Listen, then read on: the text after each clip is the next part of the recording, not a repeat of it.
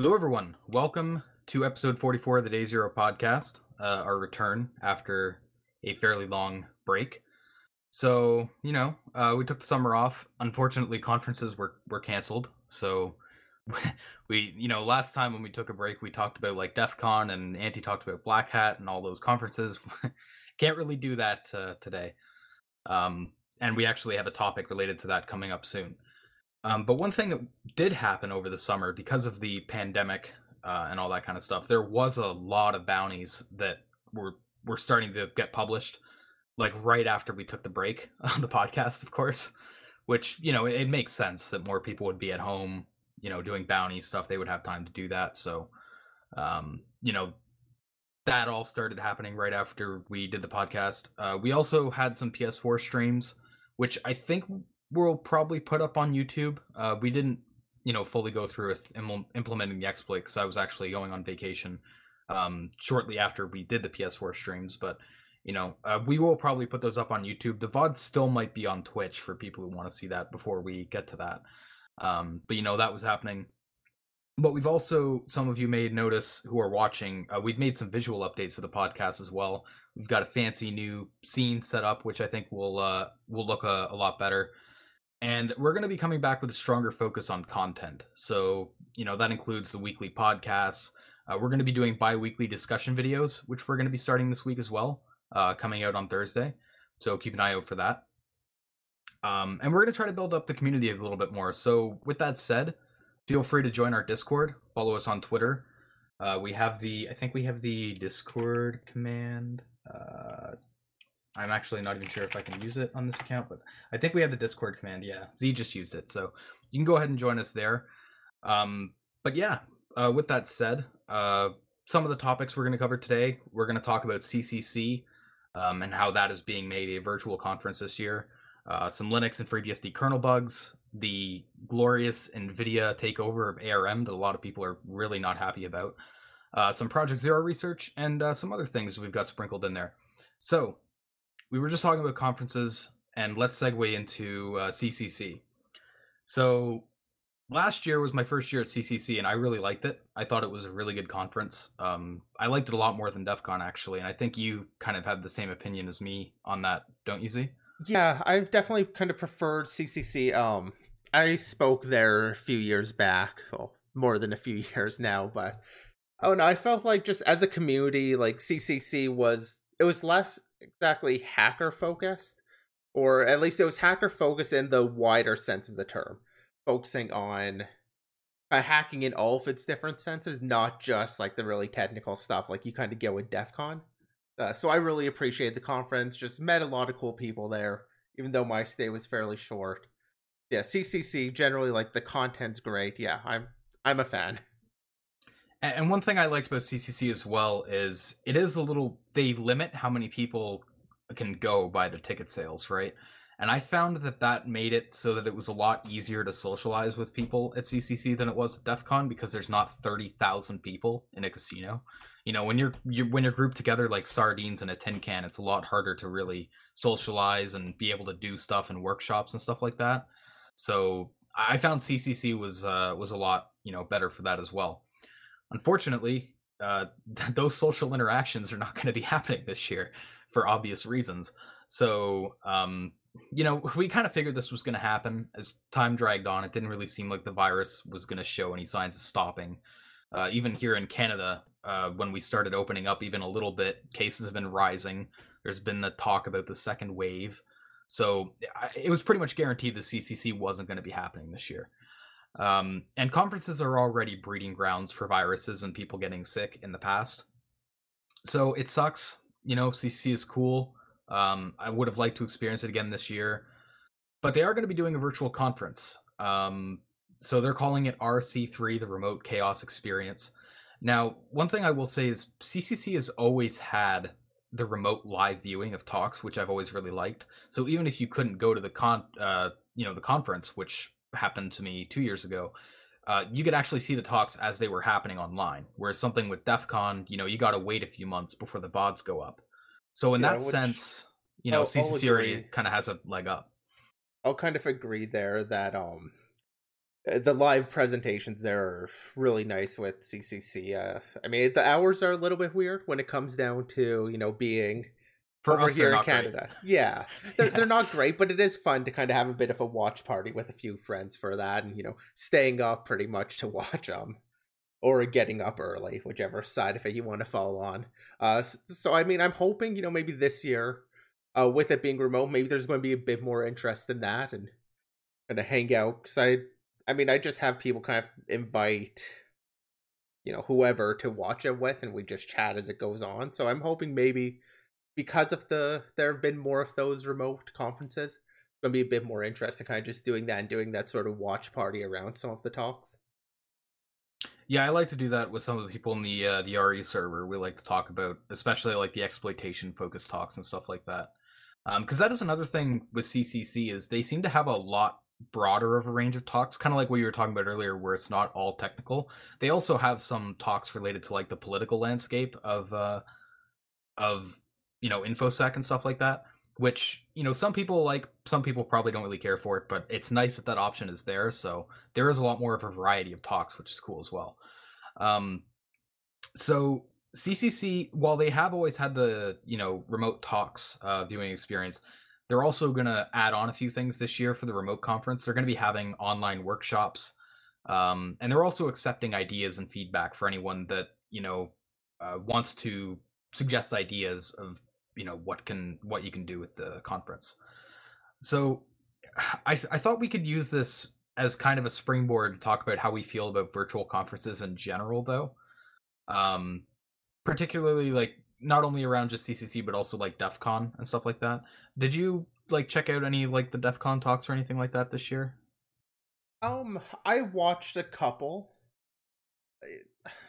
I don't know. I mean, I was also in the DEF CON Discord. So I'm not the biggest fan of how some of them run. On one hand, I'm absolutely a fan of how things have opened up a little bit more. Being virtual, more people are able to access the content in an easier way. I mean, with DEF CON, that's not a big deal. Like the videos have always kind of gone online anyhow. It just takes a long time. Yeah. So having the Discord, I mean, I didn't participate too much in it.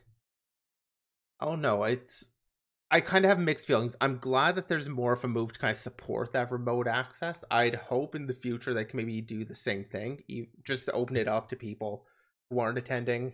They need to make their money though, so I don't know if that'll actually work. But I mean, on I one mean, hand, I like how it's getting opened up. Go ahead.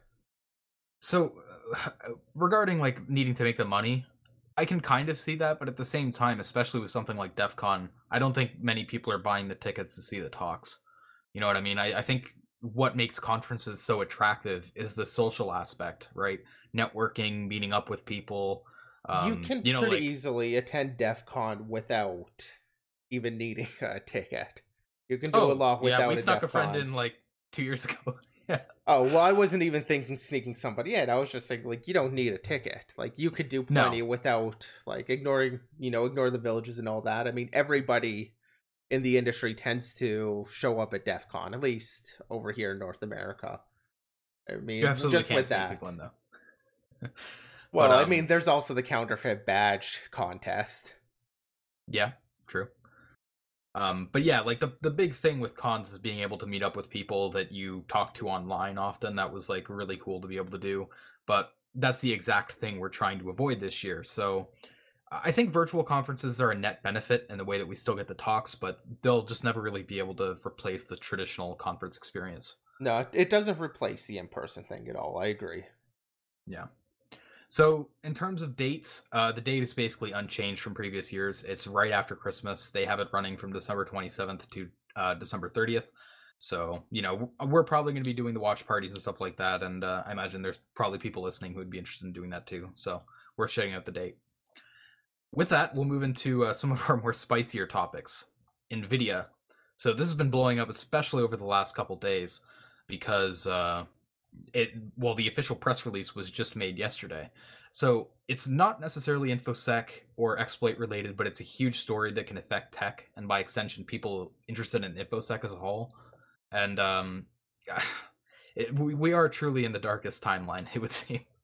So people are really worried about this acquisition with NVIDIA acquiring ARM because NVIDIA's been kind of openly hostile in the past, and they have a vested interest in leveraging their position against competitors.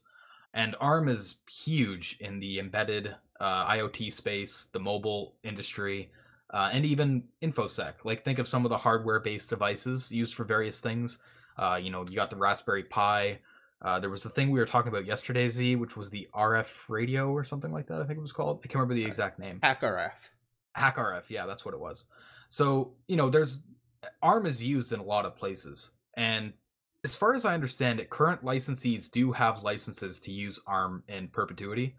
Like, I don't think NVIDIA can just retroactively revoke licenses or anything like that. But where it kind of worries me for things like the Raspberry Pi and those kinds of products is we could see licenses for newer chips not being granted, or the prices being hiked on those licenses and being transferred to the consumer to compensate for those licensing increase costs. So this is all speculation, obviously, but these are the types of concerns that people are expressing. So SoftBank just bought ARM like 4 years ago for $32 billion, and now they're selling it for $40 billion to NVIDIA. I don't know how you feel about this decision. I feel like from a business standpoint, it seems kind of dumb. It doesn't seem like ARM is going to be going anywhere anytime soon. It seems like it's going to get nothing but bigger. There is a drive to move away from x86, as we can see with like the newer MacBooks and stuff from Apple. So yeah, I mean, what do you think about? Do you think that some of the, I guess, speculations and worries are founded? I think there's definitely some room for worry. At the same time, there are some potential benefits of it too. But in terms of the worry, I mean, NVIDIA has at least a little bit of a history when it comes to basically trying to extort companies to pay them on their, patents. I think was a... Oh, no, I don't recall the details, but it had to do with NVIDIA, and basically what ended up getting them kind of fully kicked off the Apple platform, which was when they tried to patent their graphics architecture. And then, try get everybody using it to go pay them for that patent, and a bunch of companies were just like, no. So I mean, NVIDIA's kind of done that before, so I mean, there's definitely the concern that they're going to try and do that again. There's kind of the question of why they've gone ahead and bought. I kind of mentioned this a little bit ago, with kind of branching out into the server realm, and I feel like that might be what's going on here. But go ahead. So I mean, yeah, it's interesting. I was kind of thinking the same thing. NVIDIA's big thing has always been GPUs. So, but they have had their like Tegra line of chips, which the Nintendo Switch runs, for instance. So they have always kind of had processors. They're just not really like that big.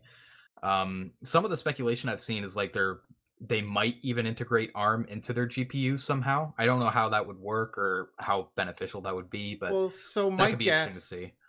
My guess, I mean, they mention it actually a bit about having the more of an AI focus, being having this as being part of their attempt to establish themselves in AI. And I mean, obviously the GPU matters for that.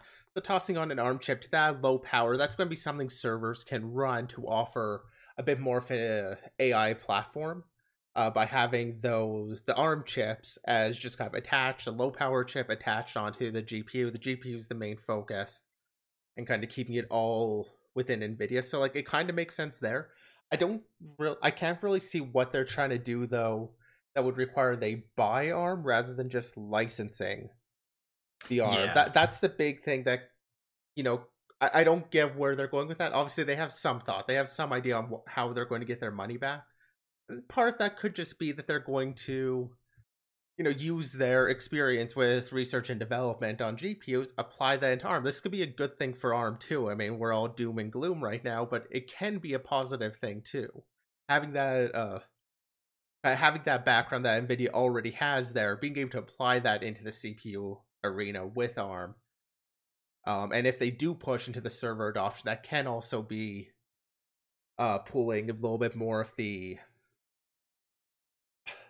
basically more adoption onto RISC machines. And we were talking, a while back here before we went on the break about, risk adoption. And this can kind of push that forward, and I don't think that's necessarily a bad thing.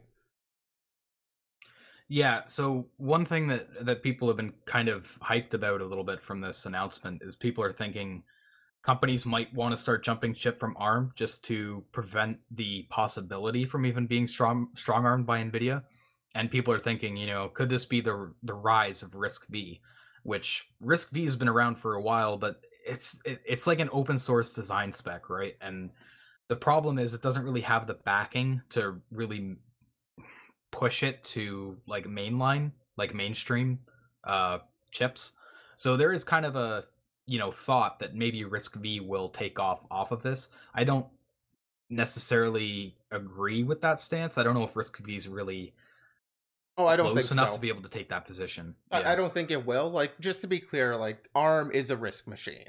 Advanced RISC machine, ARM. Yeah. So like when I'm talking about RISC going on the uptake, I am implying with that being the ARM variant there. Oh yeah, I know, but when you mentioned RISC and stuff like that, that kind of prompted me to remember that there is like this big discussion around RISC-V as well. So it'll be kind of interesting to see where that goes. It feels a little bit like the Microsoft acquisition of GitHub.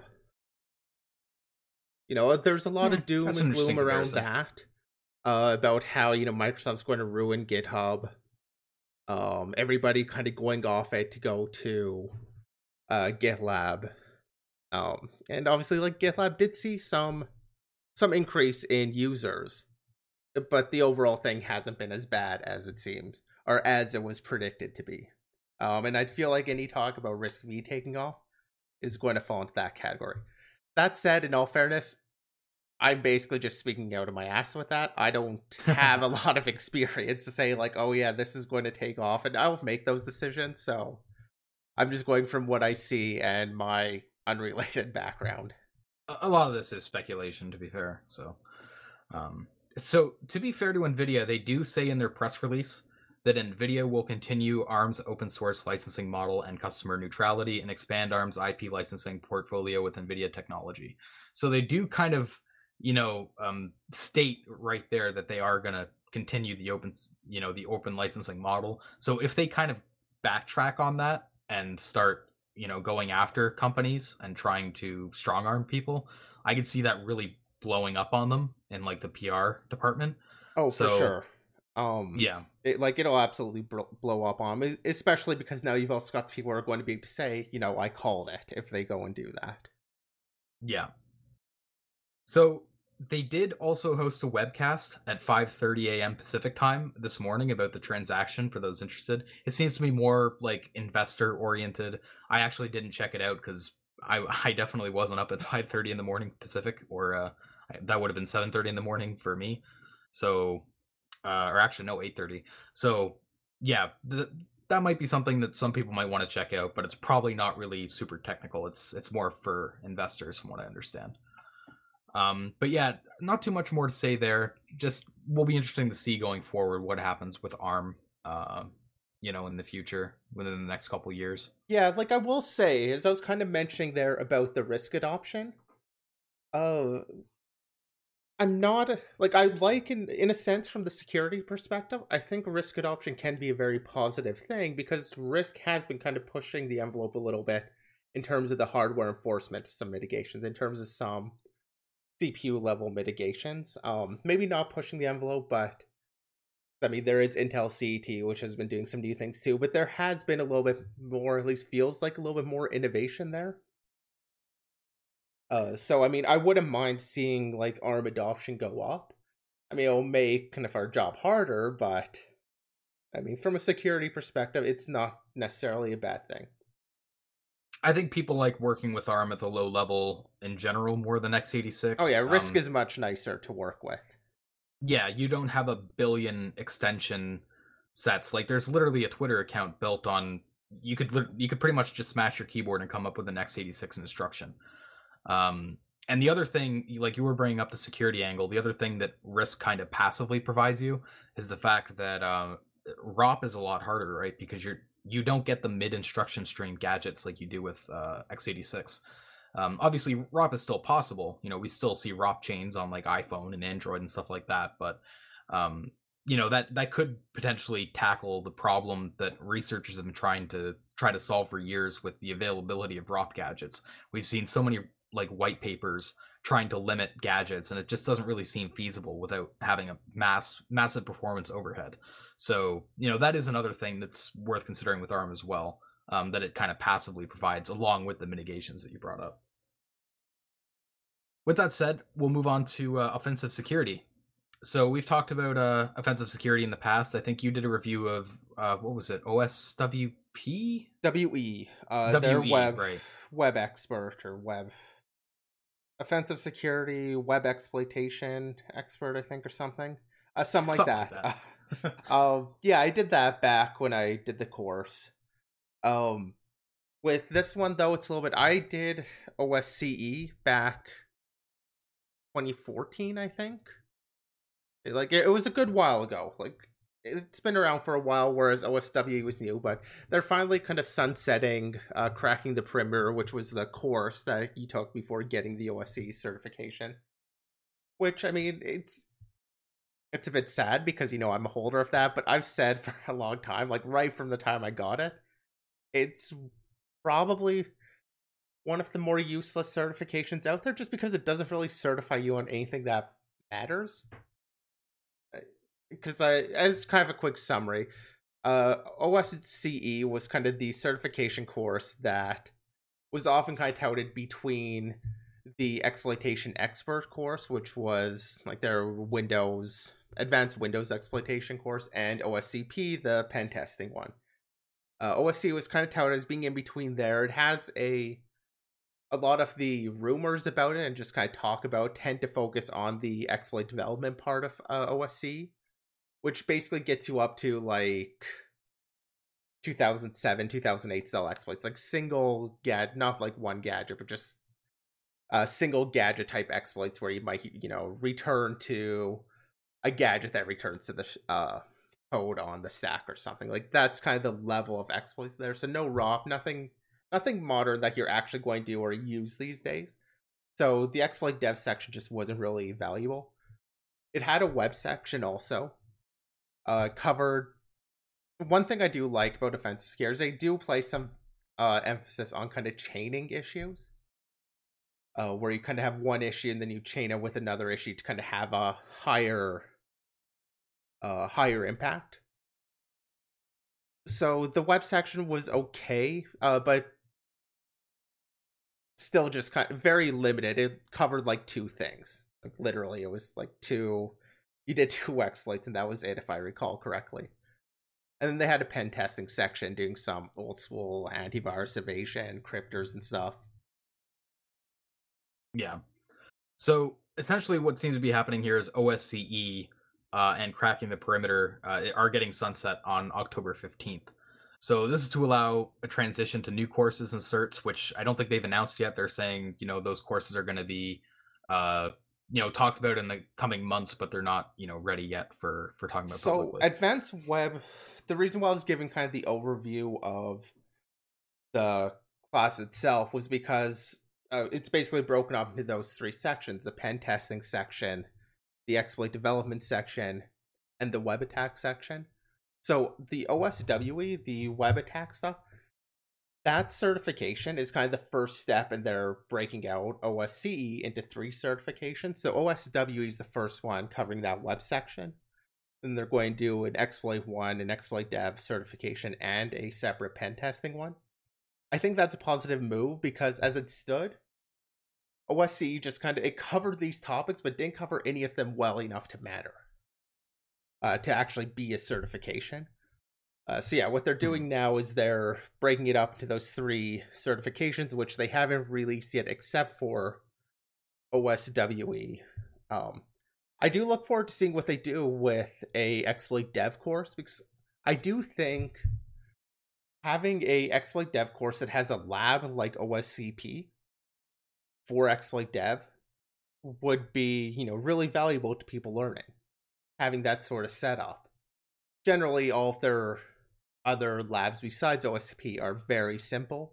OSW is no different. It just runs some of the programs that you do the exploits on. But I do think it's a good move because OSC just hasn't really had much value, in my opinion. So it is worth noting that they're not going to retroactively revoke certs if you already have them by that point, and you can register for OSCE like before they change it until October 15th. So it seems like if you did want to get it and get the same certification before they change the process of getting it, now would probably be a good time to do that. I don't know why you would. I mean, so here's my thing. On one side, I kind of see what you're saying with needing the 3 courses for the new OSCE cert could add more value to the certification itself. At the same time, playing devil's advocate, I could see people being upset that they now have to pay for 3 different courses to get one cert, where they didn't have to do that before. I don't think that's going to be the case. Because like I said, OSWE, which is its own certification, was the first step. They mentioned that here. That those 2 certifications plus OSWE certification will comprise the new updated OSCE. So you're still getting 2 other certifications. Like, you're still getting a cert for those other 2. It's not you need all 3 and then you get a cert. Although it does sound like when you also complete those 3, you're getting yet another cert. Yeah, but you can't get OSCE without getting the bundle, is what I'm kind of getting at there. So I can see people I think they'll taking have that value. the wrong way. I think they'll have value, though, as their standalone certifications more so than the group of them. Like I said, OSCE just kind of... It also kind of tried to cover too much. Like, there are very few jobs where you're going to be doing all of that. You're going to be doing the pen testing and you're going to be doing the exploit development. I mean, yes, exploit dev knowledge does help when you're doing the pen testing. But they are different jobs, and I think the certs will stand on their own. It's like we've kind of said in the past, you're not really going to be deploying 0 days in a pen test. Generally not, yeah. Yeah.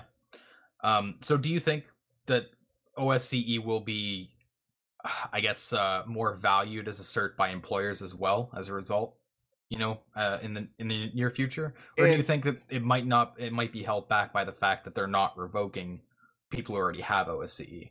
I don't think the revoking will matter because anybody's going to be able to just know if it's new or old. Like, did they get this in since whatever year they introduced it or not? Like, it's not. That's true. I don't think it's going to be a huge issue. Okay. One question of chat from, I'm going to call him the Face because his name kind of looks like a face, but Oil. Is just asking if the exploit dev course spawning from the Windows userland focus. Sorry, I'm just reading it here. Basically saying they're doing Windows userland focus but dropping Linux I don't remember seeing that though. Yeah, neither do I actually. They could have mentioned it elsewhere. Oh, it's from their blog post. Okay. So that is interesting. I was kind of hoping that this might also be their move to bringing OSE to the online option.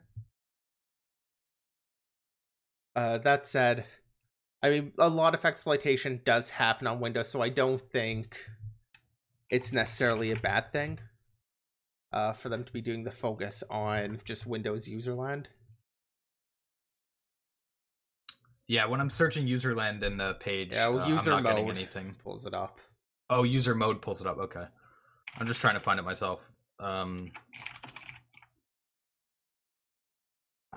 Man, Chrome is doing some weird things for me right now. Okay, oh yeah, Windows user mode exploit development. So yeah, that's always been kind of the weird thing with a lot of exploit dev courses. Is it seems like a lot of them only focus on one or the other.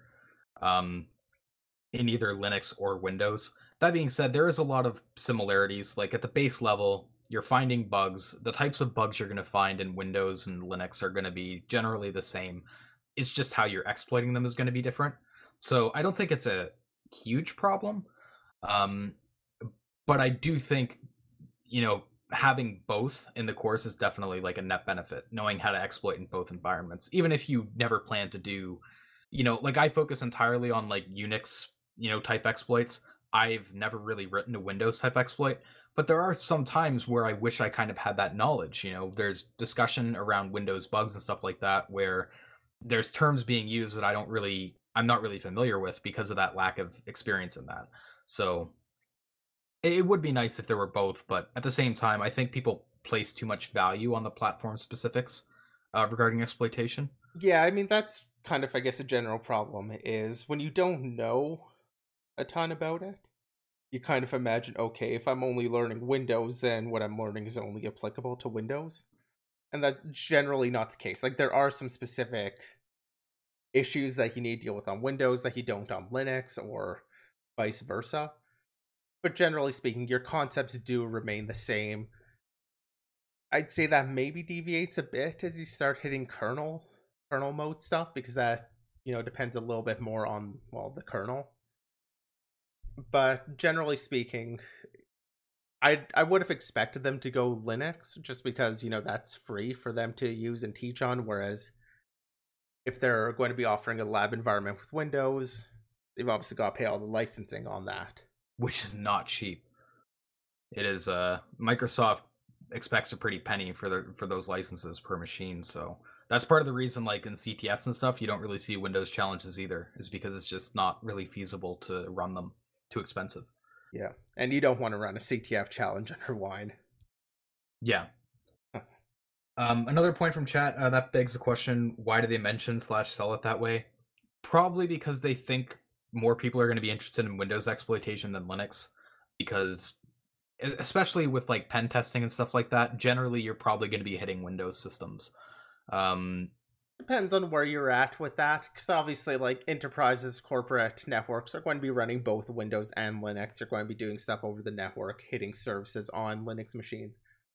But browser exploitation, anything client side, you're likely hitting Windows. People are more familiar with Windows. Yeah. And then another question from chat about nobody offers iOS or Android specific exploitation courses. I'm not sure about Android. I know there are iOS exploitation courses.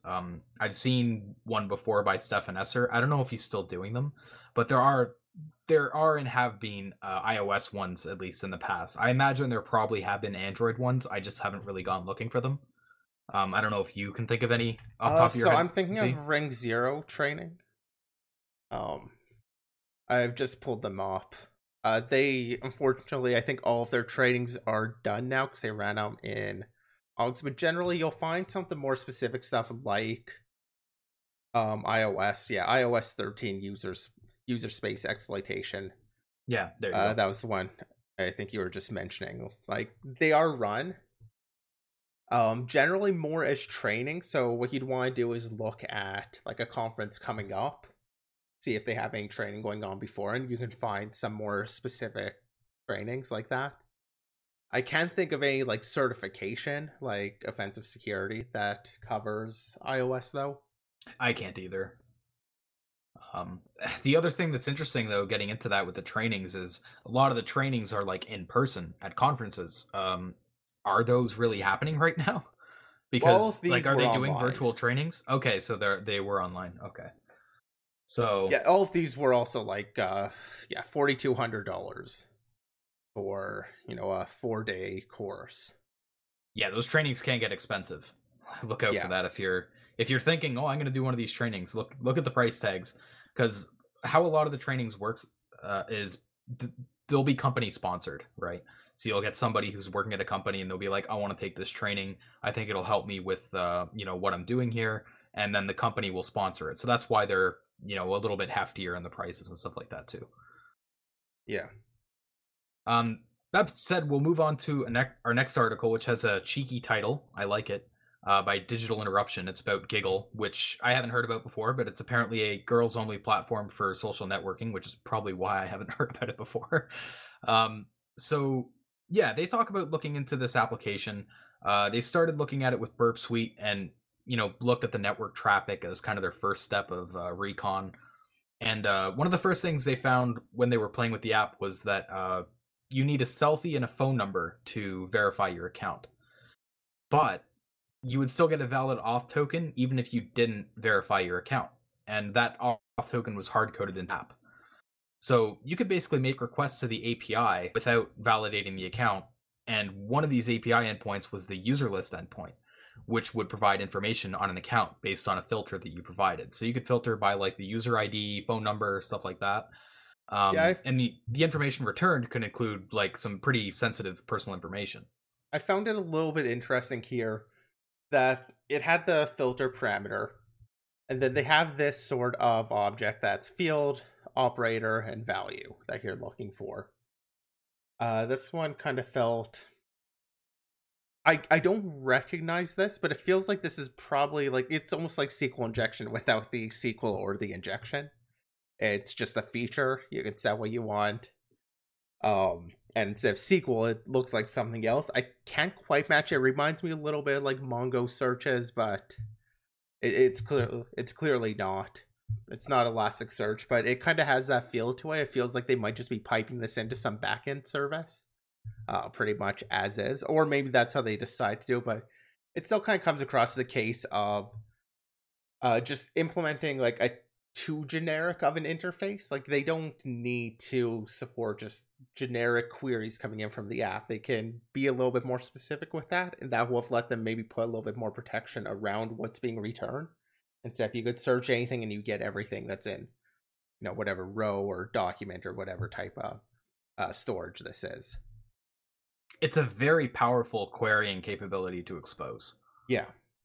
Because part of the problem is, you can get all this information if you have an account ID or a phone number, which is already bad enough. But on top of that, you can also change the equal operator to something else, like contains. And then with that, you could actually dump like a whole list of users by just doing like contains 1 in the user ID or some common number, something like that, which they point out. Yeah, which I mean is effectively game over. Like basically that's why I said SQL injection without the SQL or injection. Like it's a feature. It's very much like SQL injection though, where you kind of craft your query to get out more information. And I mean, this is exposing, so we're talking about being able to query this. This is exposing like mobile phone numbers, geolocation information, those selfies needed to verify your account first get on. You're able to expose those. You're able to see like what groups or whatever somebody has joined. So they talk about there being, victims of abuse on here, kind of having a little support group, able to pull out their number and geolocation. Probably isn't the best thing to just expose out to the internet and to everybody. Yeah. I mean, there's a powerful quote in here from the author that basically states, with this information, an attacker would know my address, my personal phone number, and what I look like. Like, that's a powerful combination of stuff, especially for like targeted attacks, if you know that somebody you're targeting uses that app. So the other thing they found incidentally was that account information wasn't deleted when the account is deleted. Basically, they tried deleting an account and then using that API to look up the information, and they were still able to get that information. So yeah, all of just this had whatever flag set there. The like disabled, I think, was the flag that was set when you deleted it, rather than actually deleting it. Yeah. So all of this was already kind of bad enough, but then there's more drama attached to it because of how they responded. Basically, the founder of Giggle, named Sal, I think is how you say it. They basically used their fan base to attack Digital Interruption, accusing them of making the vulnerability up to discredit the company, being misogynistic, and trying to like stir up all these accusations against them. To just definitely not the way to respond to bug reports. Definitely a lot of drama kind of started about that, because there is a political slant to this. It is a gendered social media thing. There were some comments like that they're hypocrites for wanting to protect the data of users despite having a view they disagree with. Or I think one comment was like, men should not have a say on the safety of women and their personal data. That just kind of made me like kind of think like, what? Privacy and data is a human thing. It doesn't change not gender your specific. gender. It doesn't care. I mean, this just shouldn't happen. I don't care if it's a white supremacist site. They still shouldn't do that. Like, they still shouldn't be exposing everything. It's still personal information. Yeah. And according to a note in the article, Digital Interruption was also threatened with legal action, apparently. They didn't really mention that too much in the article, but that was like an edit at the top of the post. So I mean, man, one thing we've always kind of said in the past was what matters the most is the response, a lot more than the issue. And I think here they failed with flying colors. Yeah, that's been my kind of thing. I mean, yeah, the issues definitely still matter. Like some really trivial issues, like, they've raised questions about the overall quality of an application. But if they respond positively to a report, make the appropriate changes, document it, they're open, they're transparent. That's great. Like that's what you want to see from a company. Everybody makes security mistakes. It's hard to get it right 100% of the time. I'm willing to overlook some things if a company has a good response. This is not a good response. One, making it a political thing, getting in there and basically trying to discredit the reporters and all of that. That is not an appropriate response to a security issue. Though at the same time, I do see the tweet, and I will say the one tweet that they sent here, I'll just read it out here. Add join a giggle. We sent you a DM. Whilst we disagree with a lot of the views of Cell tweets, we want to discuss something that could impact your users and their privacy. This is something I think some security researchers do. It just comes across as super vague and unclear about what they're talking about. Now, I believe they had reached out with more information, or at least other information, in a DM prior to this.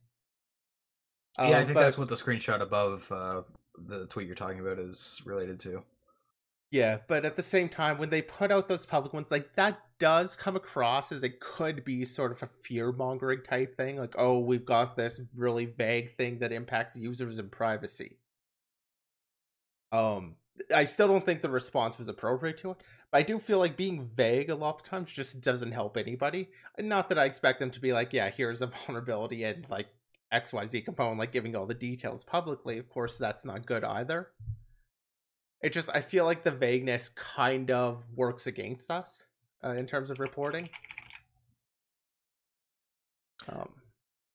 So one thing I do kind of wonder here that I don't remember really seeing in the article is, I'm guessing Giggle doesn't have an official channel to report like vulnerabilities to or anything, because it seems sometimes we do see researchers send bug reports through Twitter, even though there are like official channels, and that does seem like a lot of the people operating those Twitter accounts, they don't really have any idea of what you're talking about, right? It's like some PR person usually. That being said, I don't know if that's like the case here.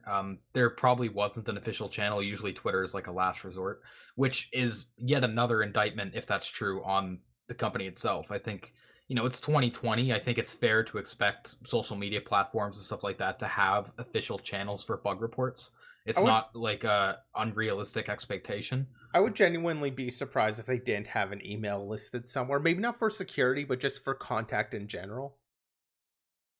Yeah. But it's hard to really, I don't want to say too much on that just because I don't know all the facts around that, and I don't want to, speculate too much. So, if they don't have like an official channel set up for that, they should probably set one up. Now, it is worth mentioning they did apologize, apparently. The issue was addressed, they fixed it, and an apology was made. But it is still like, the first response 2020 was completely irresponsible. Yeah, and I mean, it just kind of proves, that first response kind of proves that they don't really care about the security issues. They just care about looking bad. And that kind of like, they even only issued the apology after all of this was kind of outed, right? So it's like, did they apologize because they actually felt bad about how they responded, or did they apologize for damage control? So yeah, it seems like they just care about looking bad, and the irony is they looked even worse with their first response. So yeah, overall, it's like somebody said from chat, it's a good example of what not to do when you're responding to an issue. Yeah, very much. Were you going to add something there? I know I kind of started talking there when you were unmuting. Oh, that's all right. Okay, so we'll move away from some of the drama, and we'll get into some exploits. So our first one is the Raccoon attack. So more named vulnerabilities. This one, a side channel attack on the TLS specification, which is kind of interesting. I know you brought this up, Z, so I don't know if you want to, if you want the pleasure of going into the technical details. Yeah, I'll jump into it a little bit. I mean, as it's kind of come out, timing vulnerability in the specification itself. In particular, what goes on here is when doing part of the TLS calculations, one thing that happens is when computing the pre-master secret, or the secret that actually is going to be used based on pre-master. But if the pre-master starts with 0, or if they're doing like ephemeral keys, if the key starts with a 0, it'll trim the zeros out of it. If the most significant bits are 0, they just get trimmed. So that leads to a timing difference in terms of how long the computation takes when that gets passed into a key derivation function. Again, just like taking pre-master, toss it into the key derivation function, getting the value that's actually going to end up being used. So when that timing difference exists, if it starts with the 0 versus if it doesn't start with the 0, they're able to know at least the first few bits of it are those most significant bits 0. Doesn't sound like a huge issue, and it's not on its own.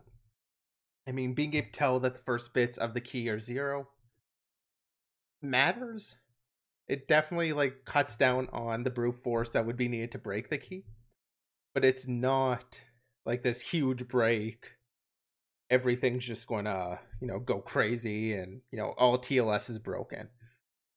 That said, in conjunction with some other research that goes beyond me, so I'm not going to be able to dig too much into it, in terms of like the hidden number problem, going from this oracle about the most significant bits, you can start crafting a few questions to ask, like, okay, does this question result in a value that starts at 0? Does this value result in a 0? Does this value? And you can kind of work through that to work through the values of the key to figure it out.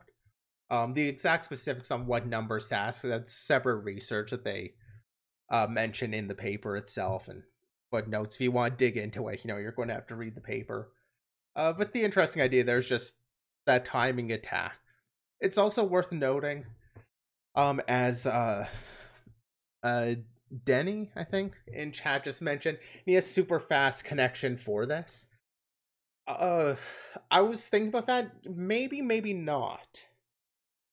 So if you tie this in, so timing attacks over the network usually are kind of seen as impractical. It's really hard because over the network, you've got a lot of issues where like anything can cause problems. Anything can kind of throw off your timing a little bit. And one way around that, I guess, I'd written it down in my notes as something to look into to compare with, but now that I'm thinking about it, this particular trick wouldn't work. But the first thing that came to mind was combining this with like HTTP 2. But because this is TLS, that's going to be before you get the HTTP 2. But the idea there is that you would include 2 requests in one packet. So I'm not sure offhand if you would be able to do something similar with TLS. But the idea with those attacks that allow you to do timing attacks over the network would be, and this is, again, it won't necessarily impact this one, it's just the thought I had, but with those, you would have your HTTP requests that would be doing the timing attack. And since they're both in the same packet, you can kind of know which one was faster or slower than the other in terms of the order that you get them back. You get the responses to them. But going out there is going to be the same because they're in just one packet. Portswigger, this came from some Portswigger research. I'll drop the link here quickly in chat. So I think the main reason they wanted to publish this was they said it's novel because it's the first full hidden number problem-based attack on TLS Diffie-Hellman. So that's why they kind of put it out. But they do say, directly in their page that it's not really a practical attack. It's probably not really going to be used in the real world. There's many easier ways to, attack a target than abusing something like this. Yeah, it's novel and it's interesting. It's not... Like, I do think there might be some ways to make it a little bit more practical. Like I was just talking about using this HTTP 2 idea, if we could apply that to TLS. But that's still not going to solve a lot of the issues. And just to be clear here, this does require key reuse because so key reuse does happen, of course, but a lot of places will use they'll use TLS with Diffie-Hellman, and they're trying to do the ephemeral keys, wanting forward secrecy. If you reuse the ephemeral key, which is a requirement in this case, if you want to break the ephemeral key, you'd have to reuse it. You no longer have forward secrecy. So most setups aren't even going to be vulnerable to it in the first place.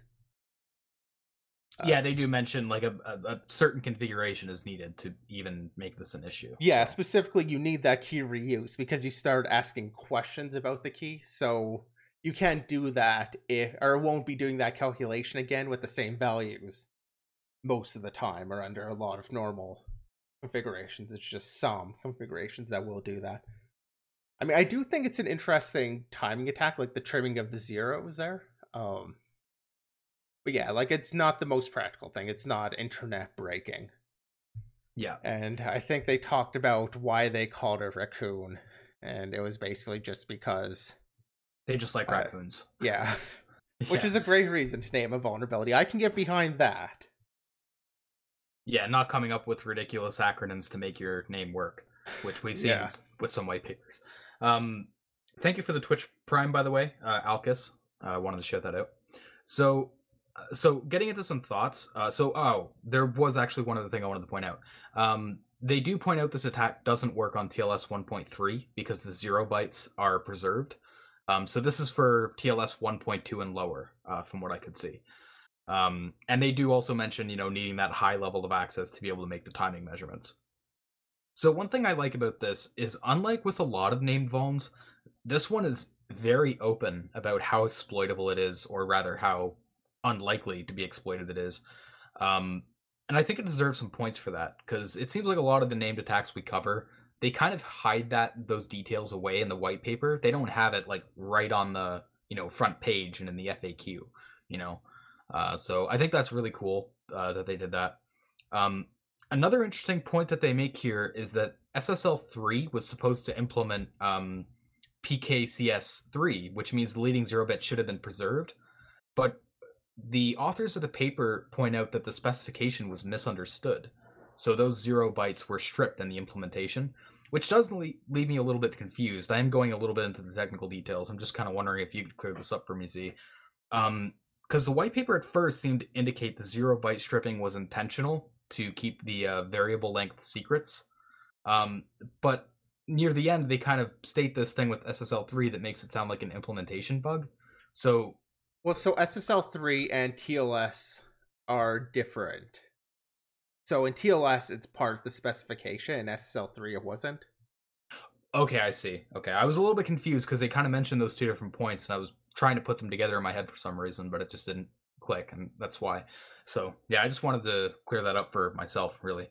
Overall, though, interesting paper. I didn't fully understand it because I'm not into the crypto and math and stuff. I'm not smart enough for that, but for those who are, the white paper is probably going to be an interesting read for you. And I even learned some things in there too. So, going back to NVIDIA, more NVIDIA. We have vulnerabilities in GeForce Now. So, for those who don't know about GeForce Now, it's basically a cloud gaming service launched by NVIDIA. I think it was launched near the beginning of the year. They mentioned January or February or somewhere around there. Cloud gaming is picking up popularity because you can use it to play games from anywhere, right? All the calculations and hardware intensive stuff are being done on the server side. It's also pretty attractive for game developers. It makes piracy a lot harder to pull off because you don't actually have the game running on your system. It's running on the server and you're just streaming the, video contents and stuff like that. So, there are some problems with it. Like there's like input lag and stuff like that that's trying to get addressed. But GeForce Now is it seemed to be kind of the winner in the hype train around cloud gaming. So you mean Stadia didn't take off? Yeah, Stadia kind of lost, I think. So, as this picked up popularity, the desire to break it from a security standpoint also became more attractive, obviously.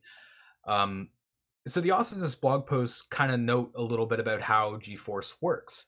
And they note if you can enter a game that can be launched in windowed mode or try to access a game that's not in the catalog, you can access the Steam library of the VM.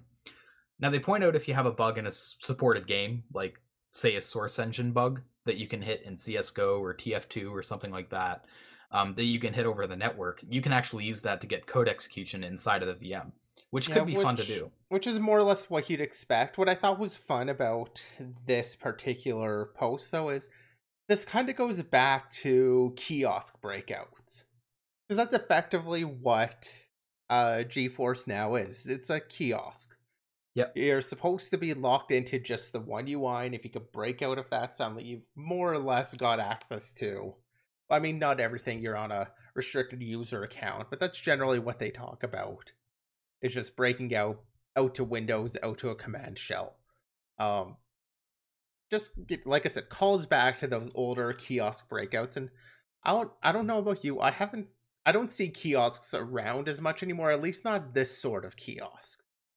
Well, not gaming, but like that sort of kiosk that you'd have any interest of breaking out of. I can't think of the last time I've even really seen one besides maybe like a hotel, but that's a little bit different too. Yeah, they're kind of disappearing. I mean, I think I remember some like PS3 kiosk breakouts that were kind of picking up. Seeing some methods on YouTube and stuff, like there was the the button combinations and stuff like that. But yeah, I think in recent years I haven't really heard much about them. They kind of died out in popularity, I guess.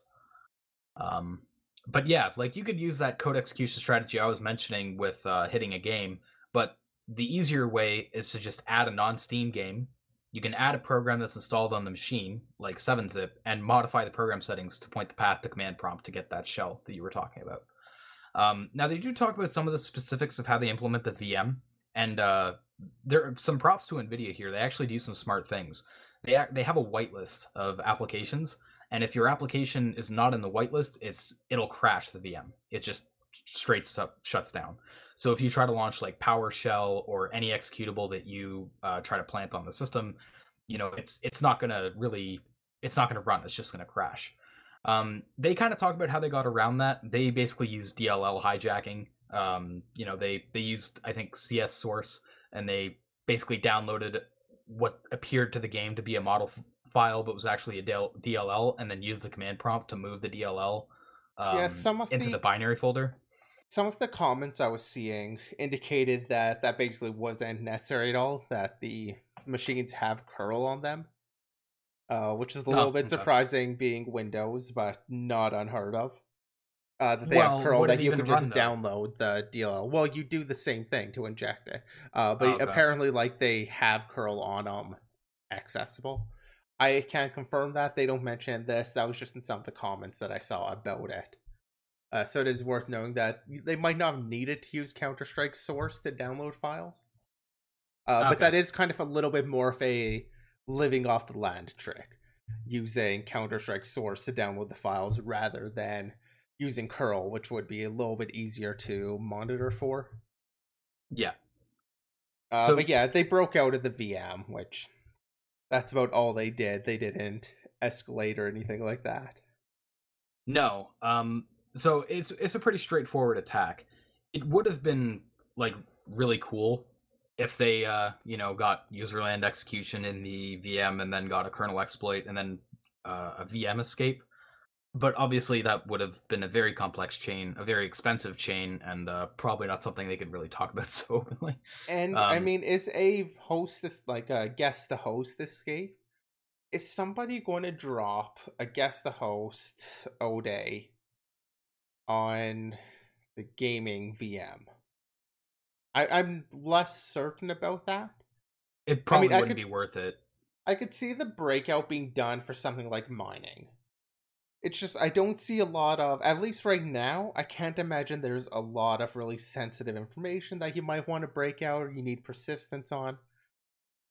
So I don't see that as being like a really valuable area to target. Although, I mean, that's no reason why it's like, oh, therefore let's not worry about it, or let's not worry about security, obviously. But I don't know. I don't think a VM escape is necessarily going to be a big threat here. Yeah. I mean, I imagine I don't think they outright state what they use for virtualization, but given that it's running Windows and it's running games, it's probably using Hyper-V. And like for Hyper-V exploits, I'm pretty sure Microsoft is still paying out like $200,000. So you could use it to break out of an NVIDIA VM and potentially burn an Ode to run mining, or you can just sell it to Microsoft. You know, when you're weighing them up on your hands, the Microsoft one probably wins out.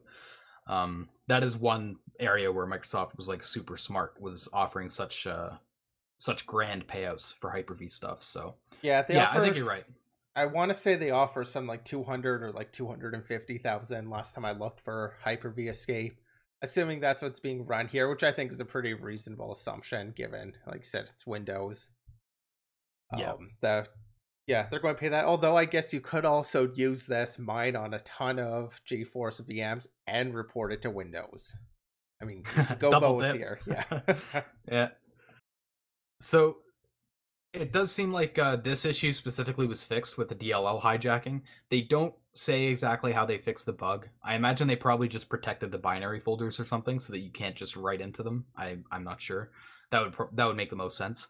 But that means there is still the possibility of RCEing yourself essentially inside the VM to get userland code execution. So that's still a viable attack strategy. Yeah, I think the game, like finding an exploit in a game, is actually kind of a viable, and this would be a use for those sorts of in-game exploits. Yeah. And for what it's worth, that is also why Valve pays out quite a bit for Source Engine bugs as well. They pay like on their HackerOne, I think they paid like 10 to 15K for bugs like that. So, for those interested in bounty hunting and looking for a target, those games might be an interesting target for you. But yeah, overall, pretty straightforward attack, but kind of a cool, kind of calls back to those kiosk type escapes like you were talking about earlier. I was thinking kind of the same thing when I was reading through it. So speaking of HackerOne, we'll get into some HackerOne bounties. Cache poisoning. We're revisiting an old favorite of the podcast that we had before the break, because I think we talked about cache poisoning quite a bit before that too. So this hits Shopify. Been one of the hot vulnerabilities this year. Yeah. I mean, as an attack, I think it's kind of cool, but at the same time, it's not extremely difficult to comprehend what's going on. Like this attack is straight up. You just run loop requests with forwarded host to a malicious site, and then eventually, after I think they said like 20 to 30 minutes sometimes, later requests will use the same forwarded host due to caching.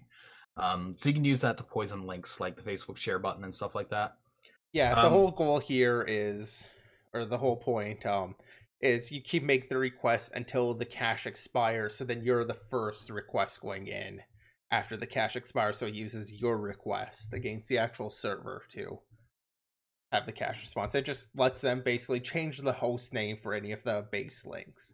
So they, in the report they say like yourhackersite.com, but in the actual images, which don't seem to be loading now, but in the actual images they have like the burp collaborator URL there. But I mean, it, like I said, straightforward issue. They're basically just able to replace the URLs. They did say they want to try doing cross-site scripting, and I do notice that this does have improper neutralization of HTTP headers for a scripting syntax as the weakness, which is an interesting thing.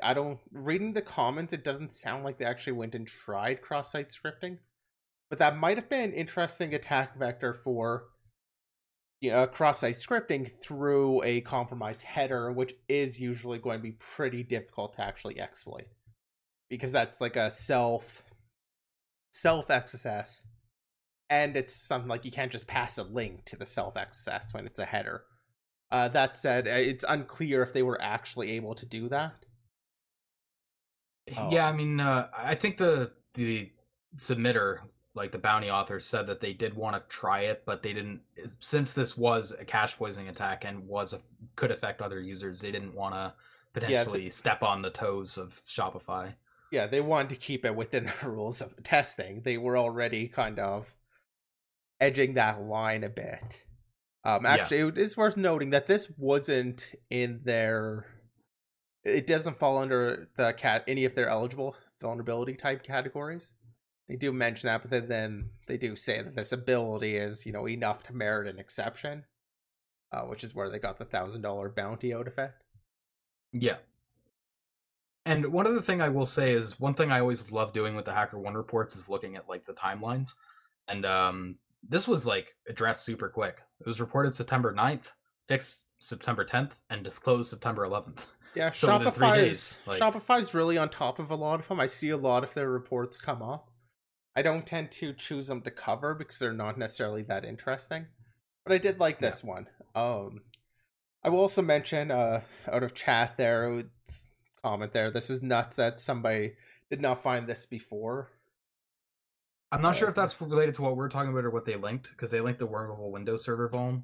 Okay. Was just released today, so we don't have any details on that, so I don't think we could really cover that. Okay, yeah. No comment then. I was just going to say, something like this I feel like could easily pass by, because you like exported host. Usually that's a header being added by like your reverse proxy and should be stripped coming in. So it is a bit of a mis-setup, but it's definitely not an unheard of test case. It's just a less common test case, I'd say. Yeah. Either way, if that's not his point though, so I don't need to comment on it too much. Regarding the link, we will probably cover that next week, because obviously, I don't want to, pause the stream for like 5 minutes or whatever to read into that bug, as much as it would be nice to cover it in this episode. So yeah, we'll probably cover that next week. Related to this though, while it is a straightforward issue, I do have kind of a question. I don't know if you'd be able to, or if this is like a stupid question or anything, but like, how do you balance between, because you were saying like you have to get the first request in when the cache expires. How do you balance between trying to pull off this attack and trying not to like DDoS the site, or getting added to like IP tables for, sending too many requests too fast? Because I imagine you probably have to send quite a few requests to make sure that you're the first request in the new cache, right? At least for testing, you don't. You could just choose a page that isn't going to be super popular. Okay.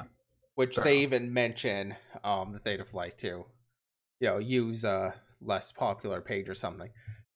That said, generally I just wouldn't go more than a request a second. Okay. That is just something that I was kind of thinking of while you were talking about it. It was like, that is kind of an interesting balance to strike, and I haven't really seen much talking about that. So yeah, and because of, I'm not sure, or I don't recall offhand exactly what Shopify's policy is when it comes to denial of service type issues. But the biggest concern is going to be, one is the fact that this will impact live users. It'll impact anybody that's going to visit it. So that's where it could have been kind of off of their official policy. Yeah. And of course, just denial of service, which again kind of impacts users. So it could be against the policy. So being aware of the policy, being aware of the terms, kind of lets you know what you can and can't do. When I would be on an engagement, if there was something I'm like, this looks really weird, but I can't test it because I think I might cause a problem, I have a point of contact that I would just get permission to test, or they just say no, and I'd know that. And this wasn't test for whatever reason, but it would just be an observation. Yeah. But for bug bounties, you just have to follow what it is. You could maybe ask through HackerOne, but generally speaking, you're expected just to follow it. Yeah, there's not as much leeway. Yeah. So our next HackerOne report is a team object in GraphQL disclosed private comment. So this one is another pretty straightforward issue that affects HackerOne directly. It basically just seems to be an exposed GraphQL endpoint with no authorization on it. So, well, not so much no auth on it. I mean, the GraphQL API is their API for querying like HackerOne data. It's their API. They can't just not expose it, then they wouldn't have the API. I believe the website uses it too. I might be mistaken about that, but it's their API, so it's not like they can't expose it. The issue here, though, is that kind of, as you make some of the subqueries with GraphQL, one of the nodes ends up including private comments. And I mostly just want to point this one out because GraphQL is one of those areas that it's really rich for these sorts of information disclosure issues. where some piece of information might not be included in like the public type that you're able to query, but you might be able to get access to it through like a sub. Well, I think GraphQL uses another term besides subquery, but through what I would refer to as like a subquery, accessing like a deeper object that then exposes that. It's not using the more restricted type, I guess. So I just wanted to kind of call this out more as something to keep an eye on, because I've seen a lot of issues dealing with GraphQL. Actually, specifically HackerOne has had a number of similar issues come up where information's being exposed where it maybe shouldn't be. In this case, they did call it, they're able to see private comments, and they called it confidentiality high as the rating on it. HackerOne put it down to medium, I believe. But still paid out a $2,500 bounty on it. So what I kind of wanted to ask was, looking at the report and like the URLs in the initial report, it mentions like survey rating items or something like that. I wasn't really sure exactly. Like, were they hitting reports? Were they getting report private comments, or was it something else? Because it, like these survey rating items, I'm not sure what exactly that. I couldn't tell you offhand. It's whatever the survey rating item is in their GraphQL API. Like, that's just the type. Well, it's the thing being queried. So that's like, you can think of it kind of like a table. So exactly what that is, it wasn't super I don't clear. Well, they just don't go into it. I mean, it's not exactly relevant. Like, it's not like you need to go to that page or something. That just happens to be the endpoint. We can probably pull it up here. Well, what would have been nice for me was trying to see like the impact of it. Like, if it's private comments on bounty reports, I could see that being like pretty serious. But if it's on something else, that being said, I don't know what that something else would be. So, but if it's on something that's not like bounty reports, and I could see it being less serious. So yeah, but they mentioned that they kind of take it high because it could include personal information. Yeah, I just feel like I wouldn't call something a high rating unless it exposed like a lot of information. Like I mean, so you can, like, obviously if it just exposes 7 digits of a social insurance number, social security number, that could still be a high. I'm not saying it's like flat out like lots of information high, like use your head, but oh no, I would generally, like, if I had something that just exposes the one field there, like, I wouldn't call this high. HackerOne also didn't. And they actually called it low, not medium. I mean, it could include private information, but it doesn't necessarily do so. So looking through the comments, I found something that was kind of interesting. I noticed he reported the issue, and then HackerOne was like, okay, we think we fixed it. Would you mind retesting this? And when he did, and he confirmed that the issue was fixed, they paid him a $50 bounty in advance just for testing their fix deployment. And we've covered a lot of HackerOne reports before, and I don't remember ever seeing that. I think that's kind of cool that they're giving a little bit of extra money for working with them and testing their fixes. That way they don't have to do it themselves. I thought that was kind of cool. Yeah, I didn't even notice that, but I think this is also the first time we've covered a HackerOne report. No, I think we've covered them before. I do remember talking about HackerOne reports. Okay, perhaps. Yeah. I don't remember it, but I'll take your word for it. Yeah, but I just wanted to call that out. I thought that was kind of cool. Maybe that's something that that HackerOne has been doing for a while, and it's just obviously we haven't been covering any bounty reports in the last like 5 months because we haven't been doing the podcast. So it's probably just the first time I'm seeing it, but still thought it was cool.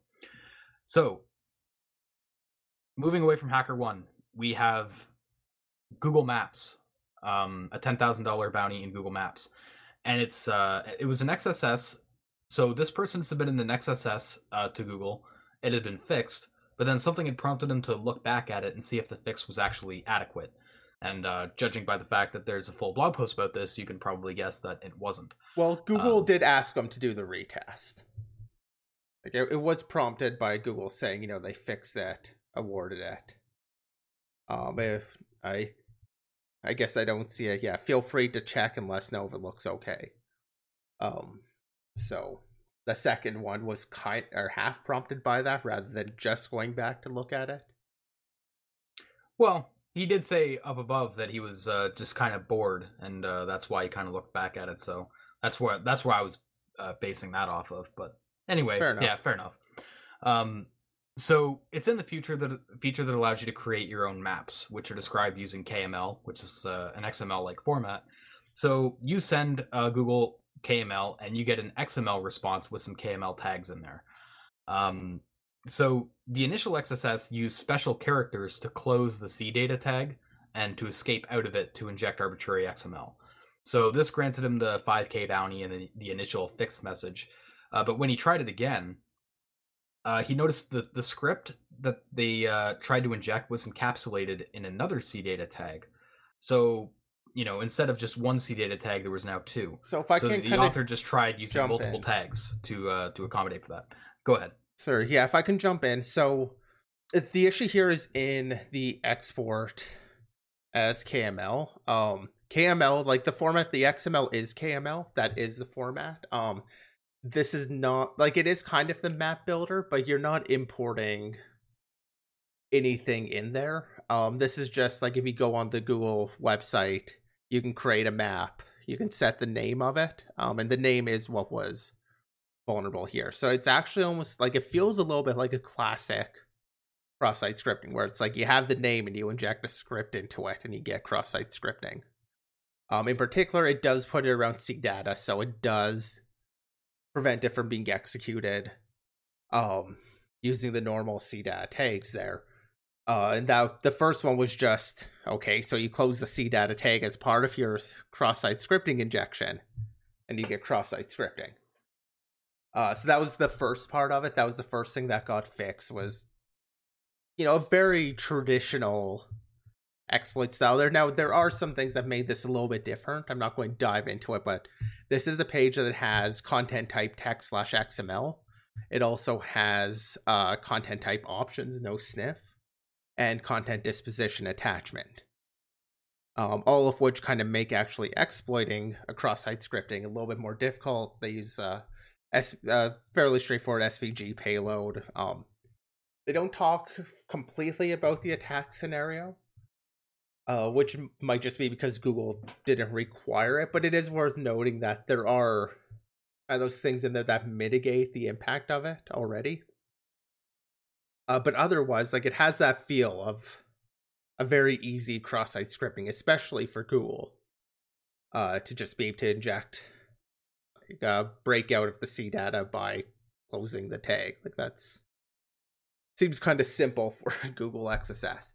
Yeah, they paid him $5,000 for the first one. The fix, though, as Spectre was just about to get into, was basically if they detected that you tried to close the CData tag, they would just inject another CData tag, like start block, to match that one, the end block that you injected. The problem with that is if you inject a second closing tag, they wouldn't open that one. So you can do the exact same thing again, just by closing the one that they inject to prevent you from closing it in the first place. Unfortunately, their next fix was not vulnerable in the same way. Couldn't get 15,000 had they capped it at 10,000. Yeah, they didn't just inject. It was obviously, this was a fix. It almost seems a little bit stupid that like a Google engineer would do that fix. It clearly seems to be a fix that they just didn't understand what the root of the issue was. And so they fixed the obvious thing, like the specific case, without kind of getting the core of the issue, which I thought was really interesting. But I also just found it interesting because this, on the surface, is a really simple vulnerability. And I mean, it is, like, it's straightforward to understand. It's nothing too crazy. But obviously, people have overlooked this for quite a while. Unless code recently changed, which is a possibility. But it seems to me like there's a good chance that people just overlook this as an area to even attack. And that's so much of what bug bounties tend to find are a lot of those issues that are being overlooked by everybody else, being overlooked by the masses. Yeah.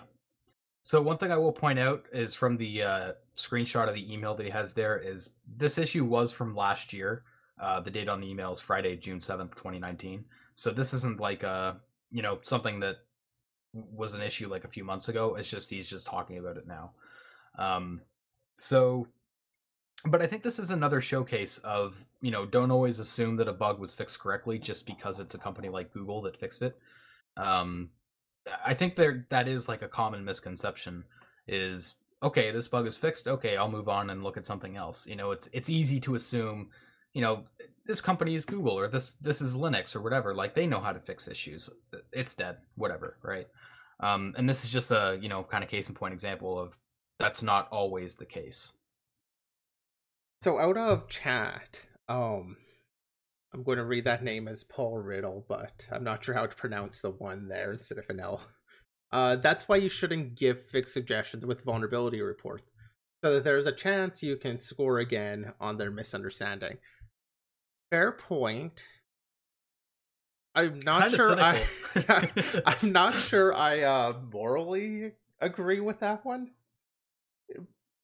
but at the same time, I do think kind of frequently, people overstep the bounds of making that report and then being like, and here's how you fix it and doing this. And they overstep kind of what they should be saying there, because I have no idea what language Google is using there. I don't know anything about the internal architecture, about how things are getting parsed and passed around or anything like that. So at best, like, the remediation is, basically filtering, sanitizing, or validating the information that's coming in. It's a really high level thing. And even if this person would have made that suggestion, this vulnerability still could have happened the second time. Like the bad fix still could have been put in place. Because, without knowing the internal details, you can't be specific enough to have prevented that. So I don't know. It's a fair point. If you're trying to maximize the money you make off of bounties, I guess that's fair. My background is, doing the assessments professionally, not as a bounty, so I wasn't being paid, per finding. Yeah, I guess it's based on personal preference, right? Like, obviously, companies do really appreciate higher quality reports. At the same time, if they're not paying you for the higher quality reports, I could definitely see how if you didn't want to be super generous, that you could withhold that information to, hold out hope that you could still get another bounty on top of that. Yeah, like with bug bounties, they're asking for the bugs, they're paying you for the bugs. Like, I think it's fair to not include the vulnerability information. I wouldn't include that because I don't think it's my place necessarily to report that beyond just like a high level, here's the issue, here's kind of the general idea about a fix. But having that theory behind it about, well, maybe I can get more money, because you can take that a little bit further, suggest a fix that sounds right but isn't. Now that, I think, is over the moral line. That's a little bit mischievous. But yeah, that is one area I will say Microsoft, with the way they do bounties, is kind of smart, with doing the paying based on the report quality as well as, not just the bug, right? Also based on the report quality. That is one area where I think that could address those kinds of concerns. You'll notice I've been kind of praising Microsoft's bug bounty.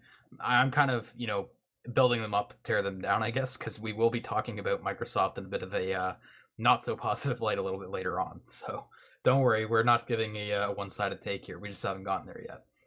So speaking of Microsoft, we will talk about their SharePoint and Exchange server vulnerabilities. There was a little bit of drama around this as well. So just before we jump there, actually, sorry, out of chat, had a follow-up question. Would it be legal to introduce a vulnerability in open source components like Rails and wait until a company updates and report it? I don't know. I'm not a lawyer. I don't believe so.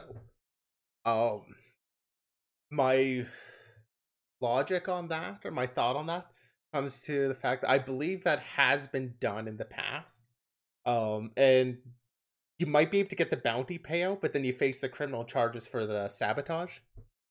That's what I was thinking. You could probably get got on the injection of the bug. Yeah, I feel like this has been done before. I just can't think of the actual case. I know I've looked into that idea before. And I'm sure it was in response to like an actual case. Unfortunately, I can't recall it offhand, but I would want to say in most countries, no, you can't sabotage a program to claim a bounty on finding the same issue. That said, I mean, you do kind of get the line where what if you, let's say you're a Linux kernel maintainer, and let's say, you know, the Linux kernel offered a bounty on the bugs. What if you accidentally introduce it? Can you start claiming money for all the bugs that you introduce into the Linux kernel? And I think like intent kind of matters there, and I don't know how far that goes in terms of the law. Yeah, there's an interesting discussion to be had there for sure. Yeah, one place that this discussion has come up actually in a really related way is in some programming communities, might even be a Stack Overflow post, which talks about, you know, getting paid by the number of tickets you resolve. And so if you create more tickets and cause more tickets, you can also get paid more. And oh no, I've seen a similar discussion in programming communities. So if you want to dig into it, that might be another area to kind of look at because it's similar. You're introducing problems to get paid more. So I will say, I don't think it was confirmed that it was actually a vulnerability injection, but what I'm kind of reminded by in this discussion was a FreeBSD kernel bug that CTurt actually talked about in one of his articles. I forget all the technical details of it, but it was basically a signedness issue, an integer signedness issue. And the bug wasn't originally there, but somebody went in a commit and had actually changed the cast on the integer from like unsigned to signed or something to introduce a signedness issue. And it was a really suspicious code change because there didn't really seem to be a reason to do that other than to, you know, introduce a problem. Like it didn't really add any benefit to the code. Yeah, so it does kind of remind me of that. I think we might have talked about it privately. We didn't. I don't think we talked about it on the podcast because it was before we even started the podcast. Oh, okay. But yeah, like that's kind of one thing I'm reminded of that was that I thought, you know, might have been like that case of vulnerability injection. And you can bet, you know, organizations like the NSA and stuff have, you know, plants and companies and are probably injecting vulnerabilities and stuff like that. I could definitely see it. It would make a lot of sense for them to do stuff like that. So I have no doubt that it's happening. I don't know if people are doing it for bounties. It might, you know, but I have no doubt that there's bug injection happening, even if we don't see exact proof of it happening, you know? Yeah, so I guess maybe it would be harder to catch you on this one, would be if you injected a vulnerability into something and then sold the exploit for it. That would be a lot harder to catch than trying to claim a bounty on something. Yeah, and possibly a little bit more gray, more dubious. Yeah. That being said, though, I think we'll move on to some Microsoft stuff. Unless do you have anything more to add on that? No, I think that little side discussion. I think we've hit it. Okay, so CVEs and SharePoint and Exchange Server. So we don't have many technical details on these vulnerabilities. They're basically just the Microsoft advisories on them. But 3 vulnerabilities were reported across SharePoint and Exchange Server. 2 of them were listed as tampering vulnerabilities in SharePoint, which fails to properly handle profile data. An attacker who successfully exploits this vulnerability could modify a target's user profile data. It does require authentication on the server. And then the third CVE is a little bit more serious. It's it's a remote code execution in the Exchange server due to improper validation of commandlet packet arguments. So that one also needs an authenticated user and a certain Exchange role, but it is a privilege escalation because it does get you to system. So while we don't have too many technical details, I did want to talk about this because the person who submitted these bugs feels like Microsoft is trying to downplay the bugs in their advisories. They claim the first 2 CVEs were not just tampering vulnerabilities like Microsoft mentions, but they were actually powerful server-side request forgeries. So obviously, without the technical details, I don't think we could really side with one or the other on there. And the third CVE... Tampering does kind of. It seems to be a weird choice when it comes to server-side request forgery issue. Like, I don't know, tampering, like, okay, if it's maybe the attack scenario is that they're able to use this able to use the server-side request forgery. And they use that to modify, some property or to tamper with some other data hitting some internal endpoint or something. That I can maybe see why they'd call it tampering. It doesn't feel like SSRF usually falls under tampering, because that's a stride type. And at the same time, why call it tampering? Like RCE, they in the third report, they say it's a remote code execution vulnerability versus a tampering vulnerability. So it's not like they're only restricting themselves to using the stride types, because RCE is not a stride type, tampering is. But RC is not. So it's not like they're restricting those vulnerabilities. So it seems really weird that Microsoft did that. And it's also worth noting that the first two reports here actually have... there we go. These two reports here, I guess nobody can really see, but you can see the CV number changes, but nothing else changes. The reports are exactly the same in terms of their description for the two.